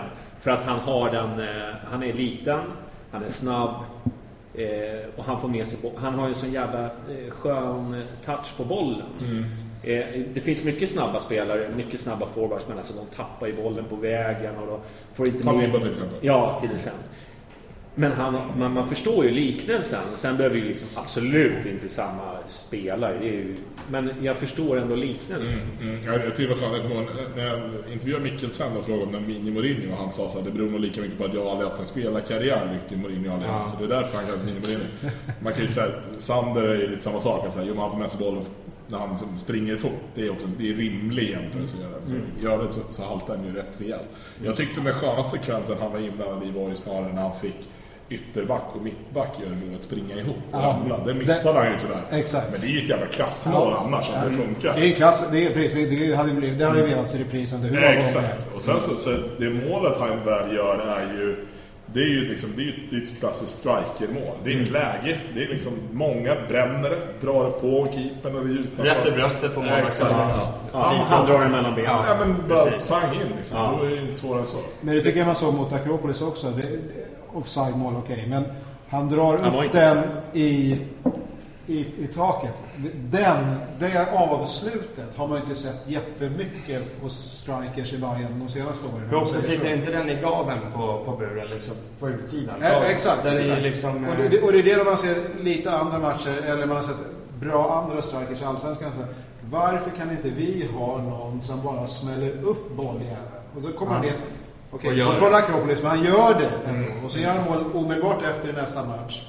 Det är klart att det är jättelångt. Men det avslutet är faktiskt sjukt bra. Jag tror inte att det är många allsvenska målvakter som hade räddat den. Alltså, nej. För att rädda Akropolis målvakt lite grann. Han gör inget fel. Han går ju ut precis som man ska.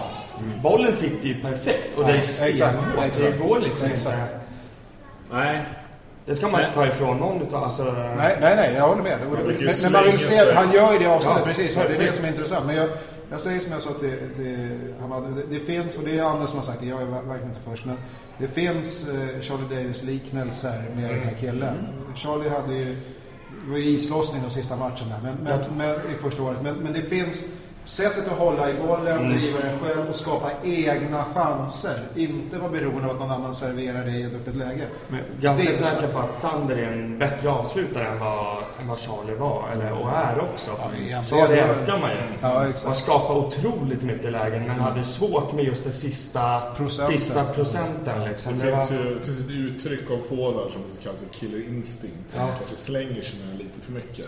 Det här är ju liksom, vibbarna man fått är att han har ju den grejen. Jag kan ju tycka att så här, det är lite för få forwards som överhuvudtaget bara kan avsluta ett jävla anfall. För det värsta jag vet är att få en kontring mot mig. Och så här, bara det är liksom värt väldigt, väldigt mycket. Så här, det kommer inte liksom vända direkt när han har haft ett läge, utan det kommer antingen sitta på mål eller utanför. Och det är fine liksom så. Samtidigt, den är 20, han har varit i Molde, han har gjort massor av matcher där. Det finns, han kom till Bayern, det är en skänk, känns det som just nu. Men det finns en anledning till att den är hos oss och inte någon annanstans innan. Så att han hade blivit lovad att spela anfallare. Ja, precis. Men det känns som att man hade i Europa kanske tappat upp honom tidigare om det hade varit så att han hade varit så här het hela tiden. Men jag tror lugn och fin. Såklart. Men jag tror också att du har någon form av liksom Alexander Isak-faktor i hela. Han har säkert kunnat kliva iväg någonstans till en större klubb eller en klubb någonstans och säga så här: vi tror på dig. Punkt. Men här har han ju ett lag i liksom en serie som är lite bättre, skulle jag vilja säga, tippeligan är. Men hetare framförallt. Exakt. Och som säger så här: fan, du är vår första forward. Så här. Kom hit och lira, du kommer starta. Jag köper att han drar. Och sen är det Stockholm jämfört med Molde. Då har man ju kommit till en världsmetropol i jämförelse. Den flytten och det finns mycket sådana saker. Ja, men jag är ju svintrött på att Jakob alltid ska ta upp jävla bra via. Så jävla bajsnödigt tycker jag. Men det är vad det är. Jo, men det är det. Men det är fortfarande, det är ju en aspekt för att lära sig att spela inför mycket folk. Det blir ju en bra övergång också för honom. Från Molde till Bayern, liksom med mycket press utanför. För att kunna ta klivet sen vidare ut i Europa. Ja, förresten, podden undrar vem du är som pratar nu. Och det är Johan O som har bara hoppat in här. Ja, men jag tar utan presentation. Jag brukar presentera. Sommarsillet, inte ens från bänken. Nej, precis. Han bara dök in här och började snacka. Det är skönt. Han var gillar den. Det är bra. Man behöver inte alltid ha en presentation. Det känns det känner jag. Du behöver. Då är det ditt fel att jag var dålig som inte presenterade dig. Nej, jag säger bara in. Jag får öva. Du får väl öva på ditt jävla avgå. Om inte avgå. Ja, ska vi... Vilan höll nolla. Ja, superviktigt.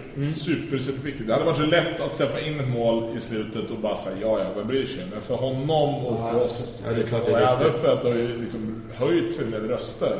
Bland våra polare, David Lowcash, som frågade, ska inte Vilan komma in och rädda poäng? Kan man tycka att det verkar rimligt att han är målvakt. Han ska ju rädda bollar, så att säga. Men det är ju en relevant frågeställning med tanke på vad han liksom presterat innan. Östersundsmatchen, 2 ganska tveksamma bollar eventuellt. Så man kan börja säga, fan nu skulle vi ha kvar ögat sig. Nu kommer han in, gör ingen jättematch, men är stabil hela vägen. Sjukt trygg. Ja.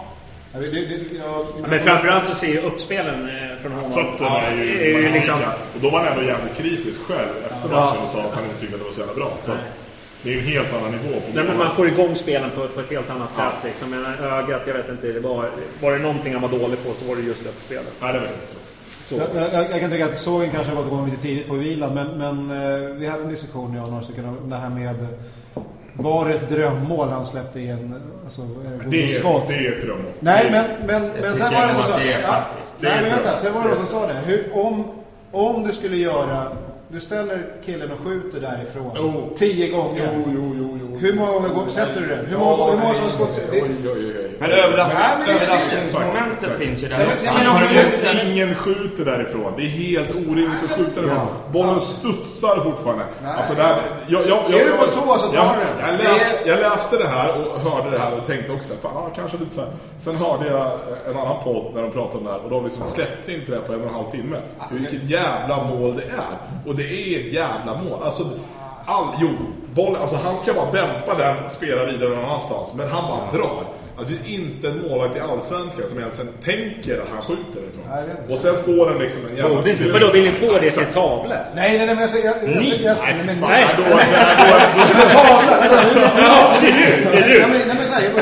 Från början höll jag helt med. Jag tyckte det var en bomb. När jag satt där på matchen så tänkte jag, shit, det där är ju gå in på någon jävla all-time-high-grej. För så är det ju nästan alltid. Ja, det var ju årets mål. Sen kollar man, det är ett jävla skott han får på. Men om du sätter den, om du låter människor spelare dra till därifrån 10-15 gånger, hur många gånger sätter man? Om målvakten får stå och veta att han kommer skjuta, då men han ska ändå vara beredd. Han ska vara beredd. Ja, men det är klart han är beredd, men det är alla någonstans. Det är 35 meter, det är inte 10 meter. Nej, men det går jävligt fort. Och sen handlar det om spelförståelse. Johan Wieland har ju väldigt mycket spelförståelse. Han liksom rimliga tanken är att här kommer han lira ut någonstans. Han var ju på det. Ja, han var på det. Men det är just det som är grejen. Ja, men då kanske man bättre om man bara släppte och bara stått här och bara, men den är nästan varit mer normalt. Hur många gånger har man faktiskt sett det? När de bara stod. Det är väl bättre att han är ju ändå där. Det är bättre att han liksom försöker reagera. Men du är ju för sen. Nej, den där får Johan Wieland 28. Johan Wieland 37. Han tar den inte. Nu drar vi ett streck över den där debatten. Jag gillar Johan Wieland. Nej, han hatar. Det är vad de säger. Vi hatar honom men accepterar målet. Jag gillar honom men accepterar inte det målet. Nej, men vad var det mer då? Var det någon mer som vi skulle ta med oss ifrån Örebro-matchen? Juniorskada, ja. Sönderskjuten och besvärad. Ja, det stod det i pressen. Ja, men han var ju det. Det var ju de saftade på det där jävla skottet. Sen var det något som gick sönder efter det. Men vad tycker vi om det här med att de ska hålla på mörka skador och sådär? Ska vi prata om det, tycker ni? Min personliga åsikt är att det är trams. Jag tycker man ska säga vad det är för någonting så folk vet. Det här med att man ska inte ge några fördelar hit och dit. Jag tror att folk skiter i det. Alltså, och andra lag, de har fullt upp med sitt eget. Och då är det mer intressant så här, kan vi räkna med junior om en vecka eller om en månad eller om ett år? Förstår ni? Jag tycker det är intressant här för mig som följer laget. Och jag går före AFCs tillfälliga tränare eller någon jävla scout som sitter och ska kolla på vem varje. Men med det sagt, jag kan förstå att man gör det här, men jag tycker att det är lite fåneri. Men vem är det kommer ifrån? Vad tror du att det kommer ifrån? Är det från Mickelsen eller liksom sportsliga ledningen? Eller? Det känns som att det är från Mickelsen. Han snackar också. Jag köper det. Jag tycker det kan jag säger så här, jag tycker att det är trams, men jag tänker så här, vill han ha det så så accepterar jag det. Ja. Däremot så tycker jag att det är trams. Ja. Men du accepterar det ju inte. Varför ska jag hålla på med trams? Jo, men förlåt. Jag respekterar det. Jag tycker att så här, fan, nästa match, absolut 100% mörkare hur mycket du vill. Det är så här, kunde inte bli mindre. Däremot så tycker jag att så här, någonstans presskonferensen därefter så bör man liksom säga så här är läget. Det var därför han inte spelar idag. Men att men det är väl därför kanske han mörkar nu. För att exakt. Han vill ha en match på sig. Exakt. Se hur det blir. Jag menar, så varför ska vi hålla på att vara en öppen jävla bok? Liksom? Vi har öppna träningar i princip alltid. Så att folk kan vem som ska komma ner och kolla hur det ser ut. Inte dagen innan. Nej, inte dagen innan. Men det är väl helt fine. Men om man inte tränar 2 dagar innan sen. Men det har ju Rosenborg också haft i alla år. Och de har lite tyngre CV än vad Ambia får på. Så att det där blir lite så här. Okej, så nu leker vi en stor klubb då. Så vi går inte ut med våra skador. Okej, men definiera en stor klubb då. Vad är en stor klubb? Nej, men det är ju inte där det börjar, tycker jag. Jag tycker att det är en väldigt liten del. Sen är ju vi som bajare jävligt liksom vana vid att vi vet allt. Så vi är Bayern, fan, vi ska ju veta. Men det är inte det rätt skönt då? Att kunna veta liksom, att liksom junior, han har den där skadan nu. Jo, men sen finns det en aspekt som Pershagen skrev om på Twitter som jag tyckte var jävligt så här, fan, den är rätt intressant. Han skriver så här, varför ska spelarna tjänar inte på att vi går ut och pratar om skador och det blir artiklar som är sökningsbara. Någon söker på spelare. Nej, det är superintressant. Ja, men det är ju så jävla fånigt. Det är ju en superintressant aspekt. Då skulle vi aldrig ha värvat Gillen. Eller hur? Med den skadehistoriken och så, vad fan ska han in i Hammarby för? Det är en sån jävla glasspelare. Men den skadehistoriken, han har haft men du är en glasspelare. Han har ju varit korsbandsskada. Ja, men han har ju varit borta och vem vet hur han är nu och hej och jag förstår inte, det där tycker jag är så jävla... Återigen, helt fel fokus på vad som gör en stor... Men gud vad ni ligger på varandra. Det här är smal, du måste tänka på att det här är människor som ska göra karriär. Om det finns liksom 300 artiklar om att han alltid är skadad, det är klart att folk kommer säga wow. Men vem gör det då? Vem gör det? Alltså, man kommer säga, okej, alla artiklarna är från vecka, vad fan har vi, 34, 2017. Då råkade någon dra från lårkaka. Och sen finns det ingenting annat. Fan, folk är inte idioter. Du kan ju läsa lårkaka. Och där var det ett korsband, och där var det en fotled, och där var det en knä. Ja, alltså, men då är man ju en skadedrabbad spelare. Men varför ska klubben Hammarby liksom hjälpa till med att sprida en bild att någon är skadad mycket? Fast det gör man ju inte. Alltså, men det gör man ju om man går ut med det. Nej, men det jag vet inte. Det är superrimligt. Så att om du går ut och googlar på spelare och säger fan, den här killen har varit skadad en gång för 10 år sedan, då känner du så här, nej, för det var en gång för 10 år sedan. Ja, men var skadad, pang. Ja, men då är det ju borta. Det räcker ju bara gå in och kolla statistiken. Han har 3 matcher från start och 2 som inhoppare. Då fattar man ju okej. Men statistiken säger att han är 3 gånger start och 2 gånger inhoppare. Det kan ju vara att han var bänkad resten. Du vet så ingen annan vet om att någon har varit skadad. Absolut, det är så. Men agenterna som har 300 ner i stallet, de har ju som ägande klubb. Hur är läget, Johan? Det är bra, tack. Det är bra. Man behöver inte som klubb föda ett rykte om en spelare som man själv äger. Det finns inget sånt rykte. Det kan ju skapas. Vi kan bara säga så här. Jag tycker att de ska vara liksom, jag tycker att de ska vara lite mer transparenta när det gäller skador. Sen kan jag förstå att om Mickelsen vill ha det så, då respekterar jag det. Älskar nya Hammarby. Fantastiskt. Ja, 2,0. Nej, jag gillar ju inte 2,0. Jag gillar den Anders. 2,1. Och sen gick jag åt helvete, och sen var det 2 nu, och sen var det... Nej, jag gillar 2,0 B. Gillar jag. Den här beta-versionen. Blomqvist gick in och dominerade på träningen och världen. Då skulle vi inte ha... När han fick fingerslungan hoppa in. Du vet. Vi hade en quiz på bussen till Örebro. Vad hade Jesper Blomqvist för nummer? Oj. Mycket bra fråga. Alltså, det bästa är när han släpper på sig tröjan. Ja, men fortfarande, vad hade han för nummer? Ingen aning. 25. Är det så? Ja. 25. Hade rätt. Det hade du aldrig fått veta i dagens Bayern. Ja. Där har det mörkat. Men vet när vi åker på bortresa så håller vi inte på med quiz. Nej, det är inte. Vi står och håller upp innetaket på bussen som någon är. Ja, någon som att den inte ska flyga iväg. Ja, precis. Och mörda folk. Ja. Det är vad vi gör. Ja. Bortaresa. Ja. Ja, men vad kul. Är det någonting ni vill ta med er från Örebro som ni känner? Jag känner bara så här, fan vilken härlig kväll med mycket publik. Någon skön kväll. Det hade regnat i princip ända förutom med matchen. Jag såg det var roligt. Du delade ju något gammalt klipp från en Örebro-match. Ja. När Christer inte hade gått till Bayern. Precis, 94. Ja, exakt. Ja. Det var ju 1000 pers fler på den matchen det var på vår match i år. Ja. Det var 9-4 då, det var 8-4. Ja. Det var då jag åkte på Örebro-matchen. Ja, det var en sån här match du vet, som man åkte på. Vi var ju i princip ute ur leken. Det här, nu var det mest så här, men vi ska njuta av sista av allsvenskan och så åkte vi ner. Och vi blev ju polisanmälda för att de hade skjutit upp en boll på läktaren. Bollen, ja. Och så då... Det är det gamla Örebro snackar. Ja, de vill ha tillbaka. Man har hört om Örebro att de är gnidna och lite jobbiga och så här. Men det var fantastiskt. Men är det en fantastisk stämning, bra anordnat. Det enda som jag kände när vi skulle gå in där, det var ju, då hade de en ingång med någon sån här folla, alla dessa personer, alltså det känns ju som att de tänker inte till. Nej, det liksom, fan, de fattar ju liksom att det kommer komma 1500 pers. Fan shit, öppna upp dörrarna. Du vet, det var liksom nästan så att de drog på sig såna här vinylhandskar och skulle in och gräva i anus. Nej, men det var fan snudd på, så jag vet inte hur många. Liksom, jag kände mig verkligen så här tafsad på. Jag stod på högre där det har fan aldrig varit. Och ändå har jag varit liksom i Malmö och de har, du vet, såna här metallgrejer och bla bla bla bla. Men det där, det var liksom, nej, det var ovärdigt på något vis. Tycker jag. Där borde de snappa upp. För vi kom in när det var, vi hann ju se målet, men det var precis när vi kom in. Så att, och ändå var ju där... Är det arrangörens fel att du kommer sent till matchen? Nej, jag var ju där innan matchen. Vadå sent? Ja, men när kommer det? Ja, 20 minuter innan matchen. Ja. Tycker inte jag liksom är helt orimligt att komma in på 10 minuter. Vi kom dit typ 10 minuter i matchen. Det var bara så här. Ja, kanske beror på. Sen var det tvärkört att ta sig. Men det var bekväma supportrar förväntar sig att 1500 personer slussas in på 10 minuter, 20 minuter. Skitsamma, det var en härlig kväll i alla fall. Ja, det är trevligt på läktaren och så vidare. Ska vi ta en annan punkt? Jag vet inte om vi ska ta den punkten här med kaptensbilden.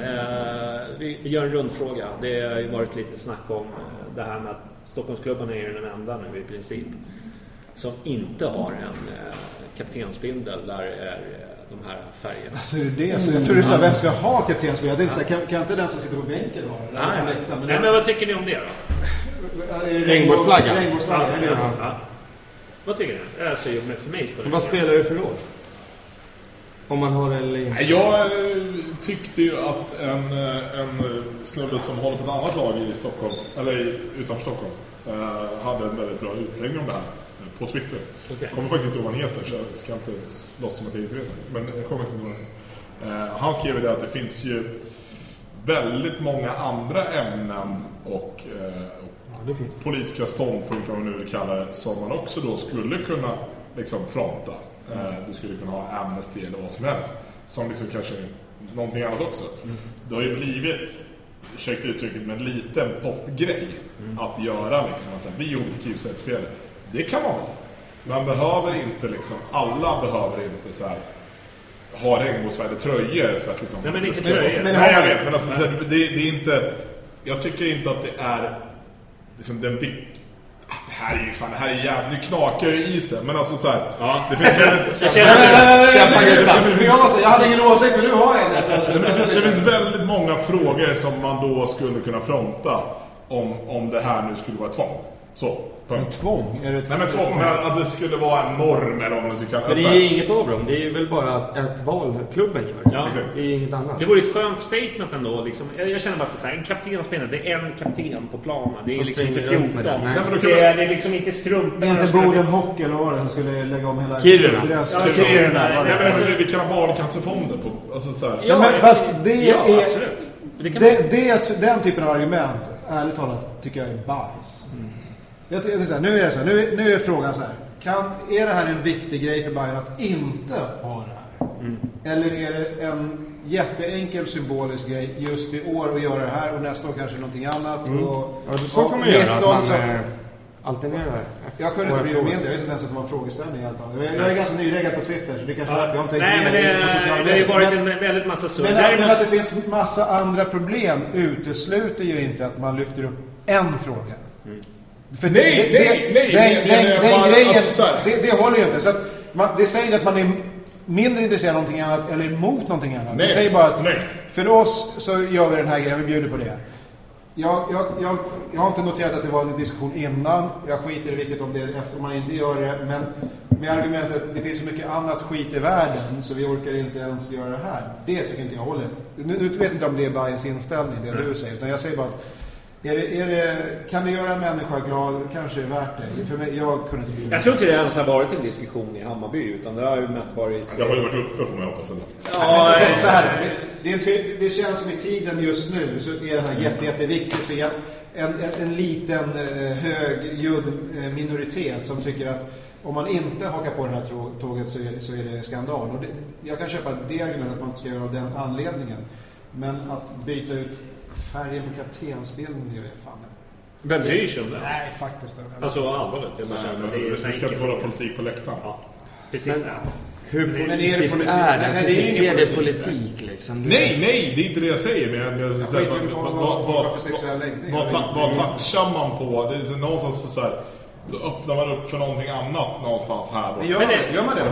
Men då skulle vi det med, då skulle man ju lika gärna kunna ha någonting annat. Varför ska alla springa runt med regnbågsfärdiga kaptensbilder? Men alla ska ju inte göra det. Man gör det om man vill göra det. Ja, exakt. Det är det jag menar. Men då frågar varför vill man inte göra det? Nej, men för att någon kan ta illa vid. Ja, men det är precis samma sak där. Då väljer du att det här är viktigare än det där. Nej, det gör man inte. Man bara vill göra ett statement i just det här fallet. Ja, men sen om det är... Fan, det blir lite från ämnet. Men jag var och kollade på Ricky Gervais när han var på Global Church in Humanity. Man kan tycka massor om Ricky Gervais. Jag gillar honom. Ja, men det är upp och ner så här. Han kör den här grejen. Han är ju oerhört aktiv i sociala medier. Och djurrätt. Han lägger ju upp grejer hela tiden om olika djurrättsprylar. Och då lägger han upp att det är någon plågad katt någonstans och då får han svar så här. Men tänk på barnen i Syrien. Och då säger han så här. Vad fan, det betyder inte att jag är för eller emot någonting annat bara för att jag engagerar mig i animals right. Och det är precis samma sak i den här frågan. Bara för att man har på sig den här bilden och säger att vi kunde inte bry oss mindre. Vi tycker att alla ska kunna vara som de är. Så betyder inte det att vi har tagit ställning i andra frågor. Nej, men varför? Men varför har det blivit just en sån grej för just den liksom, det finns en lobby som varför kan man inte då bara säga det är kul certifierat? Bra, punkt. Varför måste man springa runt en binden? Alltså det är det jag inte förstår riktigt. Men jag kan säga så här, den här lobbyverksamheten som har varit kring just den här regnbågsflaggan. Nu är det kaptensbindeln. Men däremot så vänta nu, är det det som ligger bakom? Nej, men jag har ju sett liksom, för det har ju startats upp liksom olika fraktioner så här på Twitter och det har varit seminarium och så vidare. Däremot kanske om man byter ut hörnflaggorna och sådär. Det känner jag så här, det ska gärna vara grönvitt.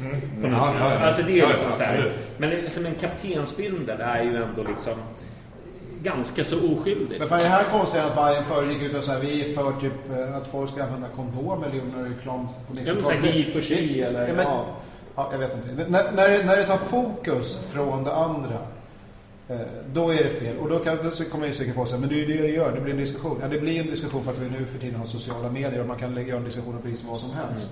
Hade man inte kunnat liksom rasa på 140 tecken inom en sekund så hade fortfarande inte kunnat bry sig mindre. Men jag är lite på din mening. Om man gör om alltihopa, Bayern kliver in och spelar in en regnbågsfärgad tröja, då är vi ute på jävligt.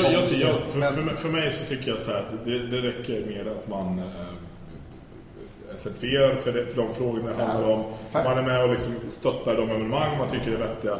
Jag tycker att det blir liksom så här. det är bara klappigt att alla ska springa med samma liksom, bilder. För att det finns väldigt många frågor man då kan diskutera. Ja, men jag kan köpa det. Men det viktigaste för mig är att man ska bli certifierad och liksom insatt i de här frågorna. För det handlar ju inte om att ta energi. Det är ju inte så att de liksom tar 15 minuter från sin träning här. Så nu ska vi prata om den här prylen. Utan det är verkligen så här frivillig liksom. Det sker ju utöver. Ja, utöver all den fritid man har. Det är inte så att de liksom samtidigt ger det lite rätt det här. Det är också, man kan också bli kidnappad i en diskussion. Bara för att man inte gör det så kan man utmålas som en jävla... Vad fan är ni inte med? Ja, nej, absolut. Det är inget... Och då blir det försvarsligt.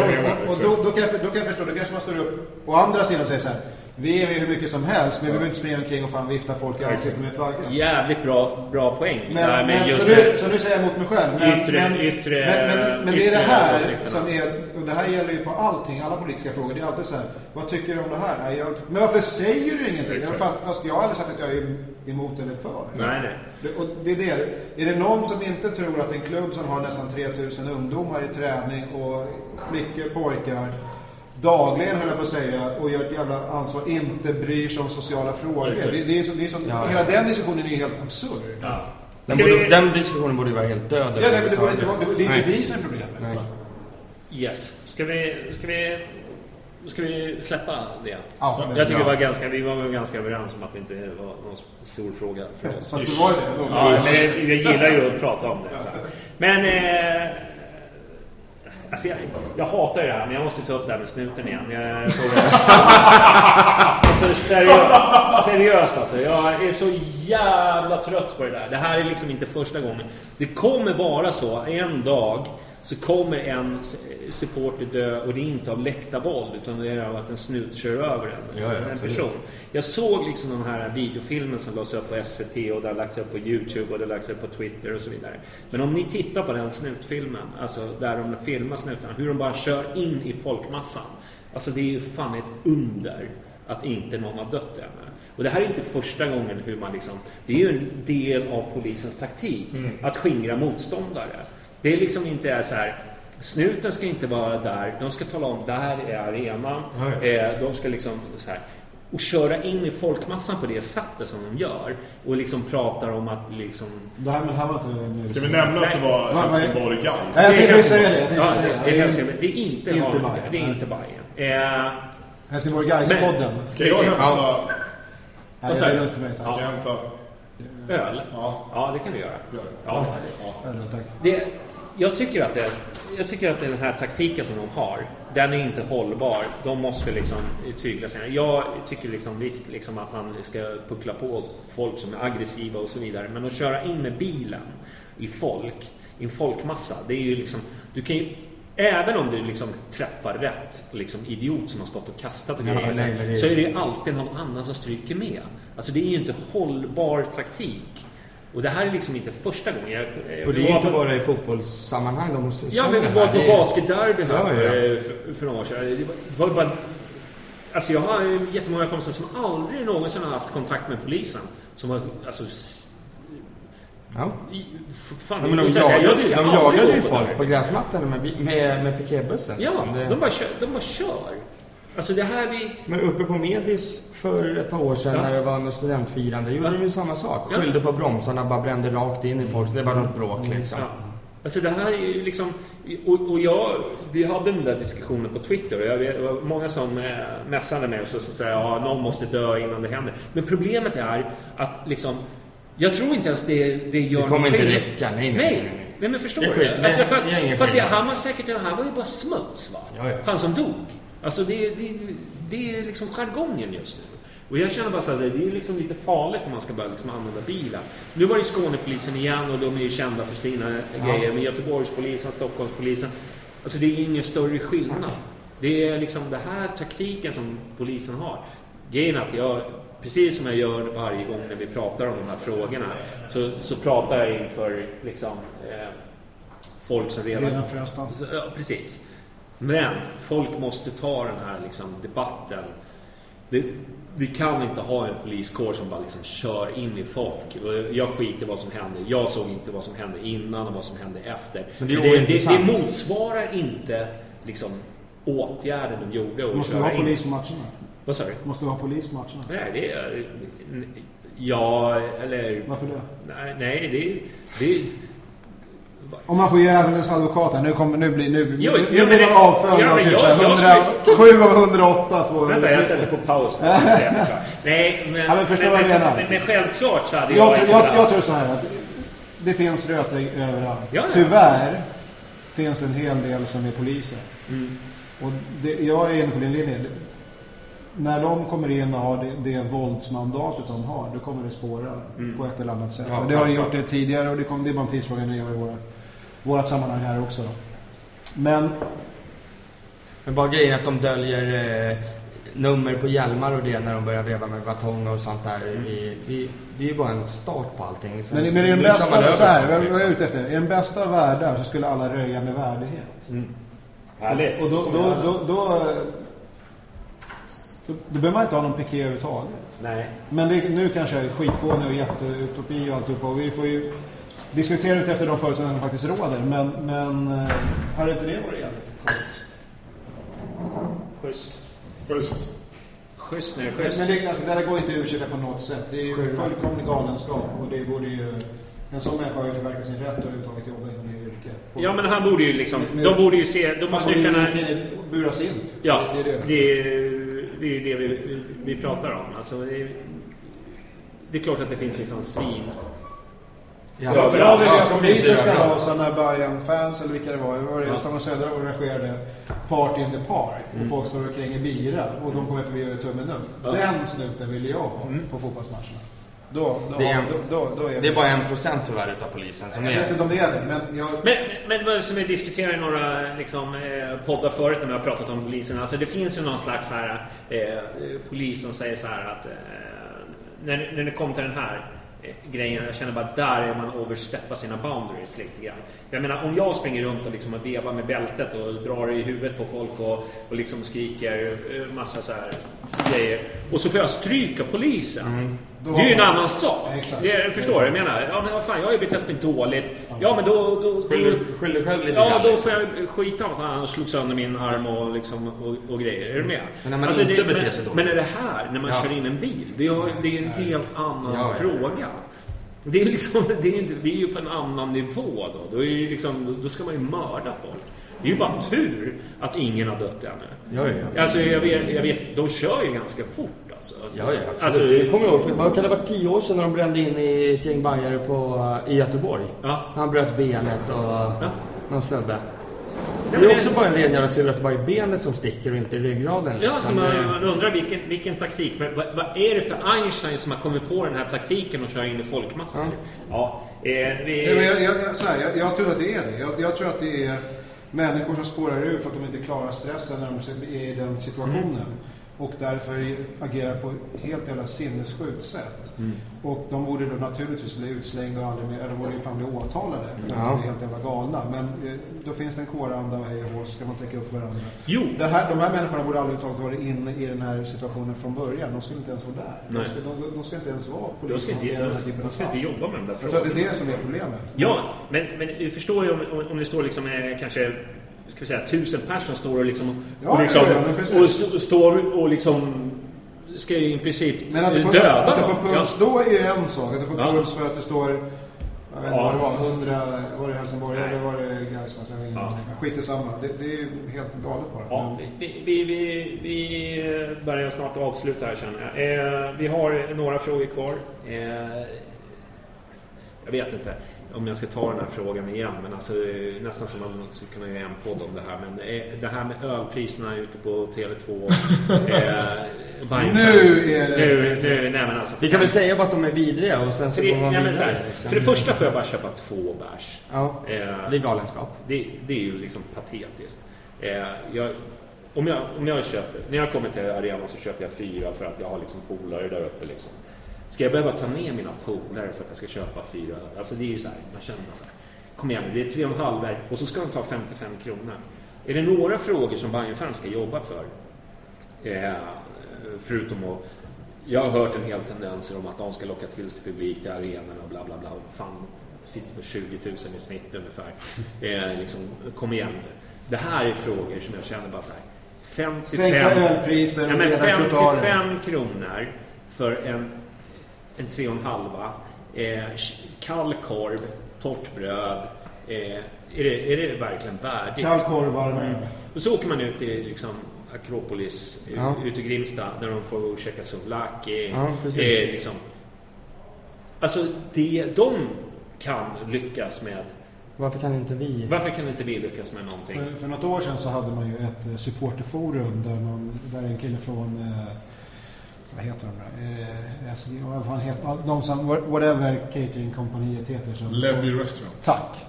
Var där. De går ju jätteback på serveringarna på Nya Söderstadion generellt.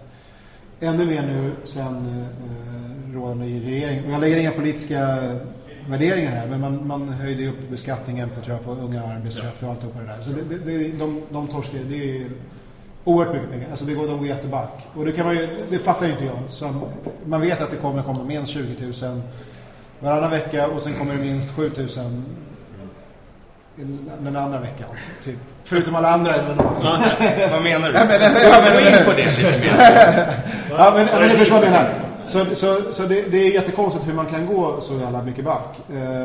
Men det gör de. Och då någonstans kommer ju de alltid vara intresserade av att tjäna pengar. För annars kommer de lägga ner verksamheten. Och då vet fan, då är det där vi är med de här priserna. Men jag tycker att det är jättekonstigt. Jag tycker att det är ännu mer konstigt att man fortfarande inte får till logistiken i supporterbarnen där de serverar starka öland. För där är ju fortfarande köerna helt sinnessjuka. Jag har gett upp tanken.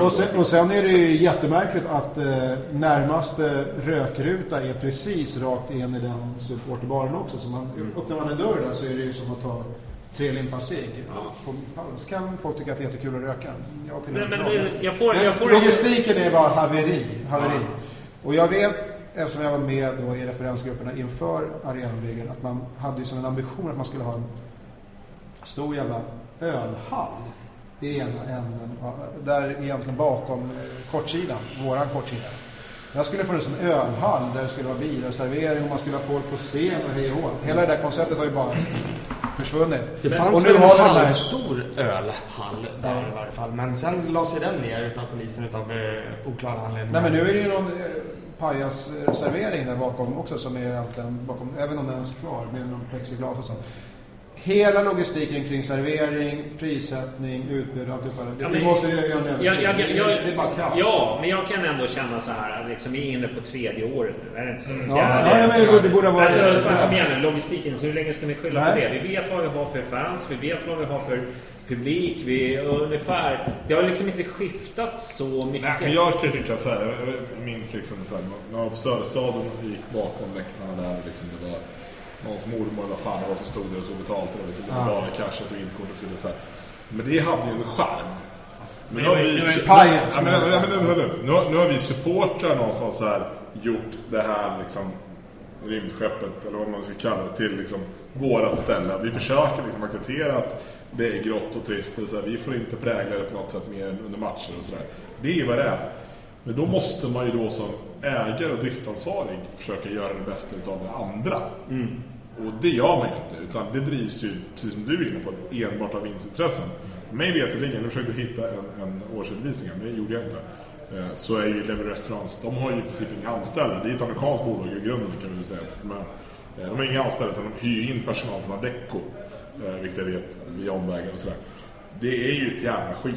Alltså ett rövhål till bolag. Alltså det är ju verkligen, de finns, som alla bolag finns som till. Men du kan inte anställa människor som ska jobba varannan vecka. Nej, men det går fast du kan anställa på vissa premisser och så vidare. Det går att ha låga anställning. Det är ju möjligt. Det är ju så här, juridiskt, absolut. Så här, folk, men juridiskt, men du får ingen kvalitet på människorna som jobbar. Nej, men å andra sidan så här, folk har 5% anställningar på andra företag och det funkar liksom där. Så det är vad det är. Men skitsamma, det är andra event där det är 2 fotbollsmatcher varannan vecka. Så det är ju andra saker på så det är vad det är. Men då är det ju liksom klubben tycker jag ska ta ansvar. Jag tycker inte att det är ideella människor inom supporterkretsen. Vi har sagt vad vi tycker väldigt, väldigt många gånger, men det händer väldigt, väldigt lite. Vad gör man? Höjer priserna och så sänker man antalet bärs. Och vad händer då? Så här, men vi är ju med i det här IQ, för det måste ju alla vara. Så nu får bara tro på 2. Vi ska inte vara så fulla på matcherna. Men det handlar inte om att vi ska vara aspackade. Det handlar om att vi ska få någon sån så här vettig nivå. Det är därför folk super skitmycket innan. För att så här, det är ju så jävla dyrt där inne. Och det enda får det huvudvärk med jävla äckliga 3,5 här. Liksom. Det är ju så det funkar. Och då dricker man ju hellre en starkare extra. Kommer lite senare in på matchen. För att säga, fan det spelar ingen roll.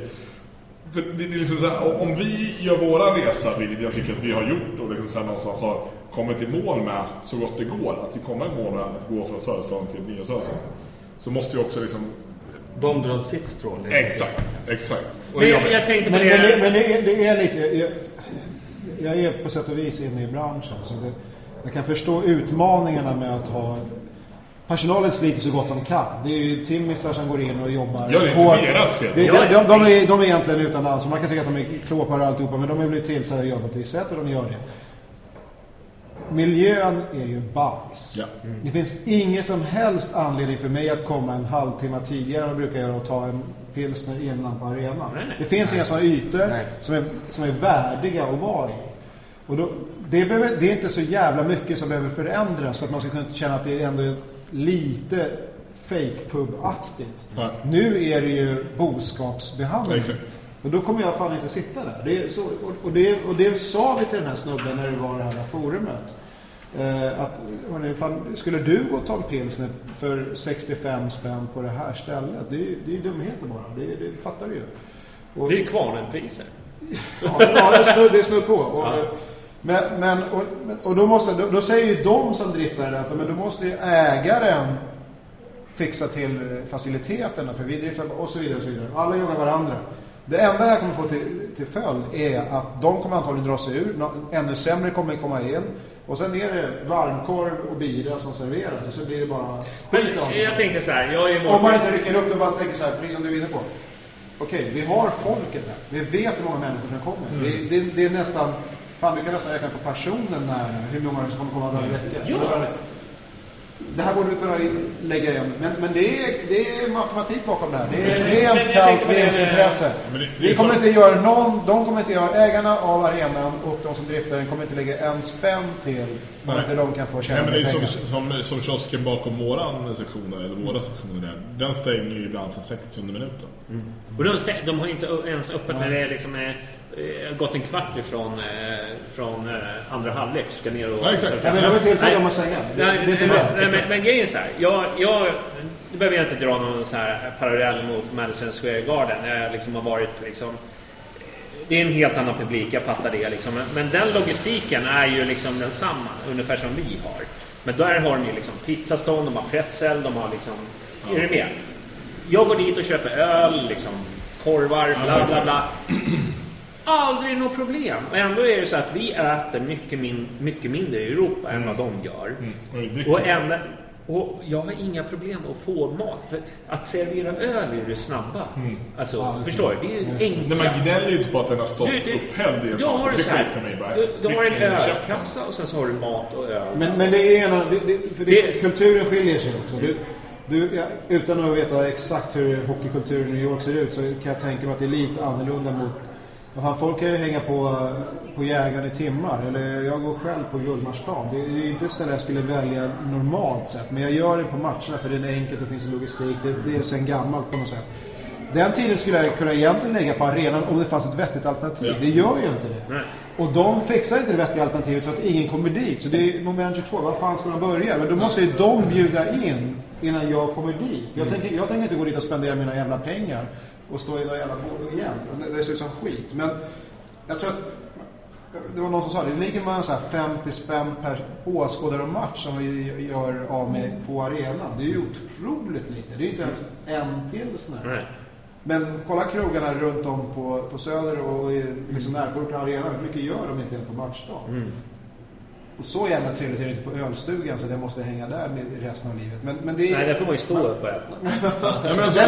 Så det är väldigt lite som behöver konkurrera. De behöver inte göra 3-stjärnor Michelin. Nej, exakt. Men de fick folk att skita i sista bärsen på ölstugan så att ta den inne på arenan. En timme innan match. Exakt. Du skulle ju snurra så mycket folk och pengar. Så att, det var ju fan bra. Nej, men vi måste ett mål på det. Ja, nej, men de får ju steppa upp nu, Bayern-fans känner jag. Det var en fans, ja. Deras bara deras. Ja, det är bara det. Sandra som hon heter. Sandra. Hör av er till henne så kan hon driva den här frågan. För jag tänker inte göra det. Nej. Nej, det var tydligt. Det var tydligt att du var försiktig. Men, ska vi köra AFC på lördag? Ja. Ska vi köra över dem? Köra över? Vi ska ju leka... Nej, men de har ju faktiskt varit ganska bra nu. Jag måste säga, jag har sett både AIK-matchen och vad var det mot Malmö, va? Var inte det ganska bra fotbollsmatcher från deras sida? Skillnaden är väl att det har gått för ett lag med inte spelar överhuvudtaget till ett lag som spelar. Och AIK är ju ett... Till skillnad från 2009 när de lyckades vinna utan att vara speciellt bra, så är liksom allsvenskan mycket bättre, så man kan inte vinna på att inte spela speciellt bra. Men AFC gjorde en väldigt bra match för att vara AFC i Solna. Och de tog en pinne. Exakt. Mot MFF så är det ju liksom, det är ju totalt jävla underskattning liksom. Tror du det? Alltså, men eventuellt. Men plus så menar du att AFC är så bra att de kan bara... Nej, det var inte så. Men tror du verkligen att underskattning? Ja, men det tror jag definitivt. Men plus att MFF har ju lägen att göra det där bättre. Det ser ju för jävligt. Det hade inte behövt bli 3-1 i slutet ifall de hade haft bättre utdelning. Så att om man ser matchen. Och frågan ska åka köra över, svarar jag. Det ska vi göra. Alltså det är ett skitlag. I grunden. För att truppen är... Här är inte han deras striker som är han är väl typ avstängd också. Så det finns inte så jättemycket kvalitet kvar. Nej, han är ju överlägset bäst. Sen har det men det är klart att vi ska vinna med dem. Det är väl ingenting att snacka om. Nu kommer från en annan. Det är ju återigen, jag har sagt det så många gånger hela säsongen. Vi har inte vunnit 2 matcher i rad. Nej. Vi har torskat nu 2 matcher i rad tidigare tillbaka. Men vi har inte vunnit 2 matcher. Sticker vi ut hakan nu och säger att vi kommer att vinna 2 matcher? Absolut. Så. Du jinxar det. Jag kommer vara England så ingen kommer åt mig i alla fall. Ingen vet har vi någon, det är ju många bettare som lyssnar på våran podd. Ja, de har lyssnat igenom i 2 timmar. Jag skulle vilja säga släng in det ni har. Nu kommer det. Nu kommer det. Nu lägger jag in lönen. Var lägger du in lönen någonstans? Ja, då kan du swisha in till mig så tar jag honom. Lägg pensionssparet på 1-4. 1-3 var fet. Ja. Vad lägger du lönen? 4. Jag säger 1-4. 1-4, okej. När gjorde vi 4 mål sen? Nej, 3-0 till oss. Mot dem senast gjorde vi 4 mål. När vi vann med 4-0 hemma. Ja, det var ju senast. 4-1. Nej, 4-0 vann vi hemma. Ska ni höra facit då? Det blir 5-0 till Bayern. Härligt. Det är bara... Vart har du läst det någonstans? Vad sa du? Vart har du läst det någonstans? Nej, du var med. Har du läst det? Svensen 1. John hade även bettat på Dalkurd Norrby här i Hela pensionspengen. Jag la in hörnor, 9 stycken. Efter det bettet får man inte betta på Norrbys matcher. Vem är slantsänglingen? Men om vi så här, lite seriöst så det vore ju fint att se Arnor bredvid Jeppe nu. För Julian kommer ju inte spela uppmålen. Det vore ju fett alltså. Och in med det och på... Jag tror inte alls att ta den rollen. Ja, men jag tycker ändå att Arnor är mer intressant där. För att det fyller, alltså han kostar en peng och så vidare. Det är mer liksom bättre än han. Vad levererar framåt då? Men Rebin var bra senast. Han var Men jag tror han är positiv. Ja, det var kul. Det var förra veckan. Men Smarra spelar ju alltid oavsett. Ja, exakt. Och då kan vi spela med all rätt. Vissa har ju åsikter om det. Vi får ta det i en annan podd. Vi hinner inte den idag. Nej. Förlåt, jag. Förläng en timme. Spara sändning. En timme extra. Vi tar nästa podd. Där vi kan fördjupa oss i det här. Vi vill bara lyfta upp BF Cup. Alla som vet vad det är för någonting, det är Bayern-fans, olika fraktioner. De har allt från Basters har väl något lag och, jag vet inte, nej jag tror inte det är i år, men det finns en del lag, UB, det är HU, det är liksom SB och så vidare. Men det är en ganska årlig tradition som är jävligt rolig. Det är många som tycker att Bayern-podden ska ställa upp ett lag. De har inte sett mig spela fotboll. De vet inte hur bra det kan vara. Nej. Apropå köra över. Ja. Det kommer ju smälla mest. Det kommer inte bli så mycket resultat, men det kommer smälla. Vi ska säga det, få det från chatten att vi har vunnit 2 matcher idag med cupen där. 2 matcher allsvenskan. Ja, det måste vi. Ja, men det förstod man inte. Jag tror faktiskt att det är så att du har rätt där. Men i alla fall, den 2 september, Gubbängsfältet. Det går att göra anmälan på Bayern fansida. Det är bara att gå in där och anmäler ett lag och kör. Jag vet inte vilka som vann förra året, var det UB, va? Jag kommer inte riktigt ihåg. Men det är ganska kul turnering faktiskt. Förut så spelade de med finalerna på Söderstaden. Kommer du vara där, Johan? Vad säger du? Kommer du vara där? Nej. Du kommer inte vara där? Nej. Men senaste åren har man spelat finalerna på Gubbängen, va? Ja, precis. Men förut så spelade de finalerna. Jo, men förr åkte de in på Söderstaden. Ja, men nu gör de inte det längre. För Tele2 av något sånt. Det är för att Level Restaurant så är det dåligt på servera. Precis. Folk bojkottar. Ja, det är dåligt.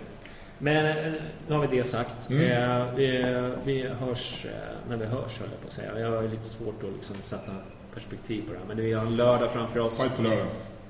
Med fest. Alla ser dit. Vi ses i Eskilstuna. Ja, och så ses vi på Söder efter matchen. 19:30 kanske?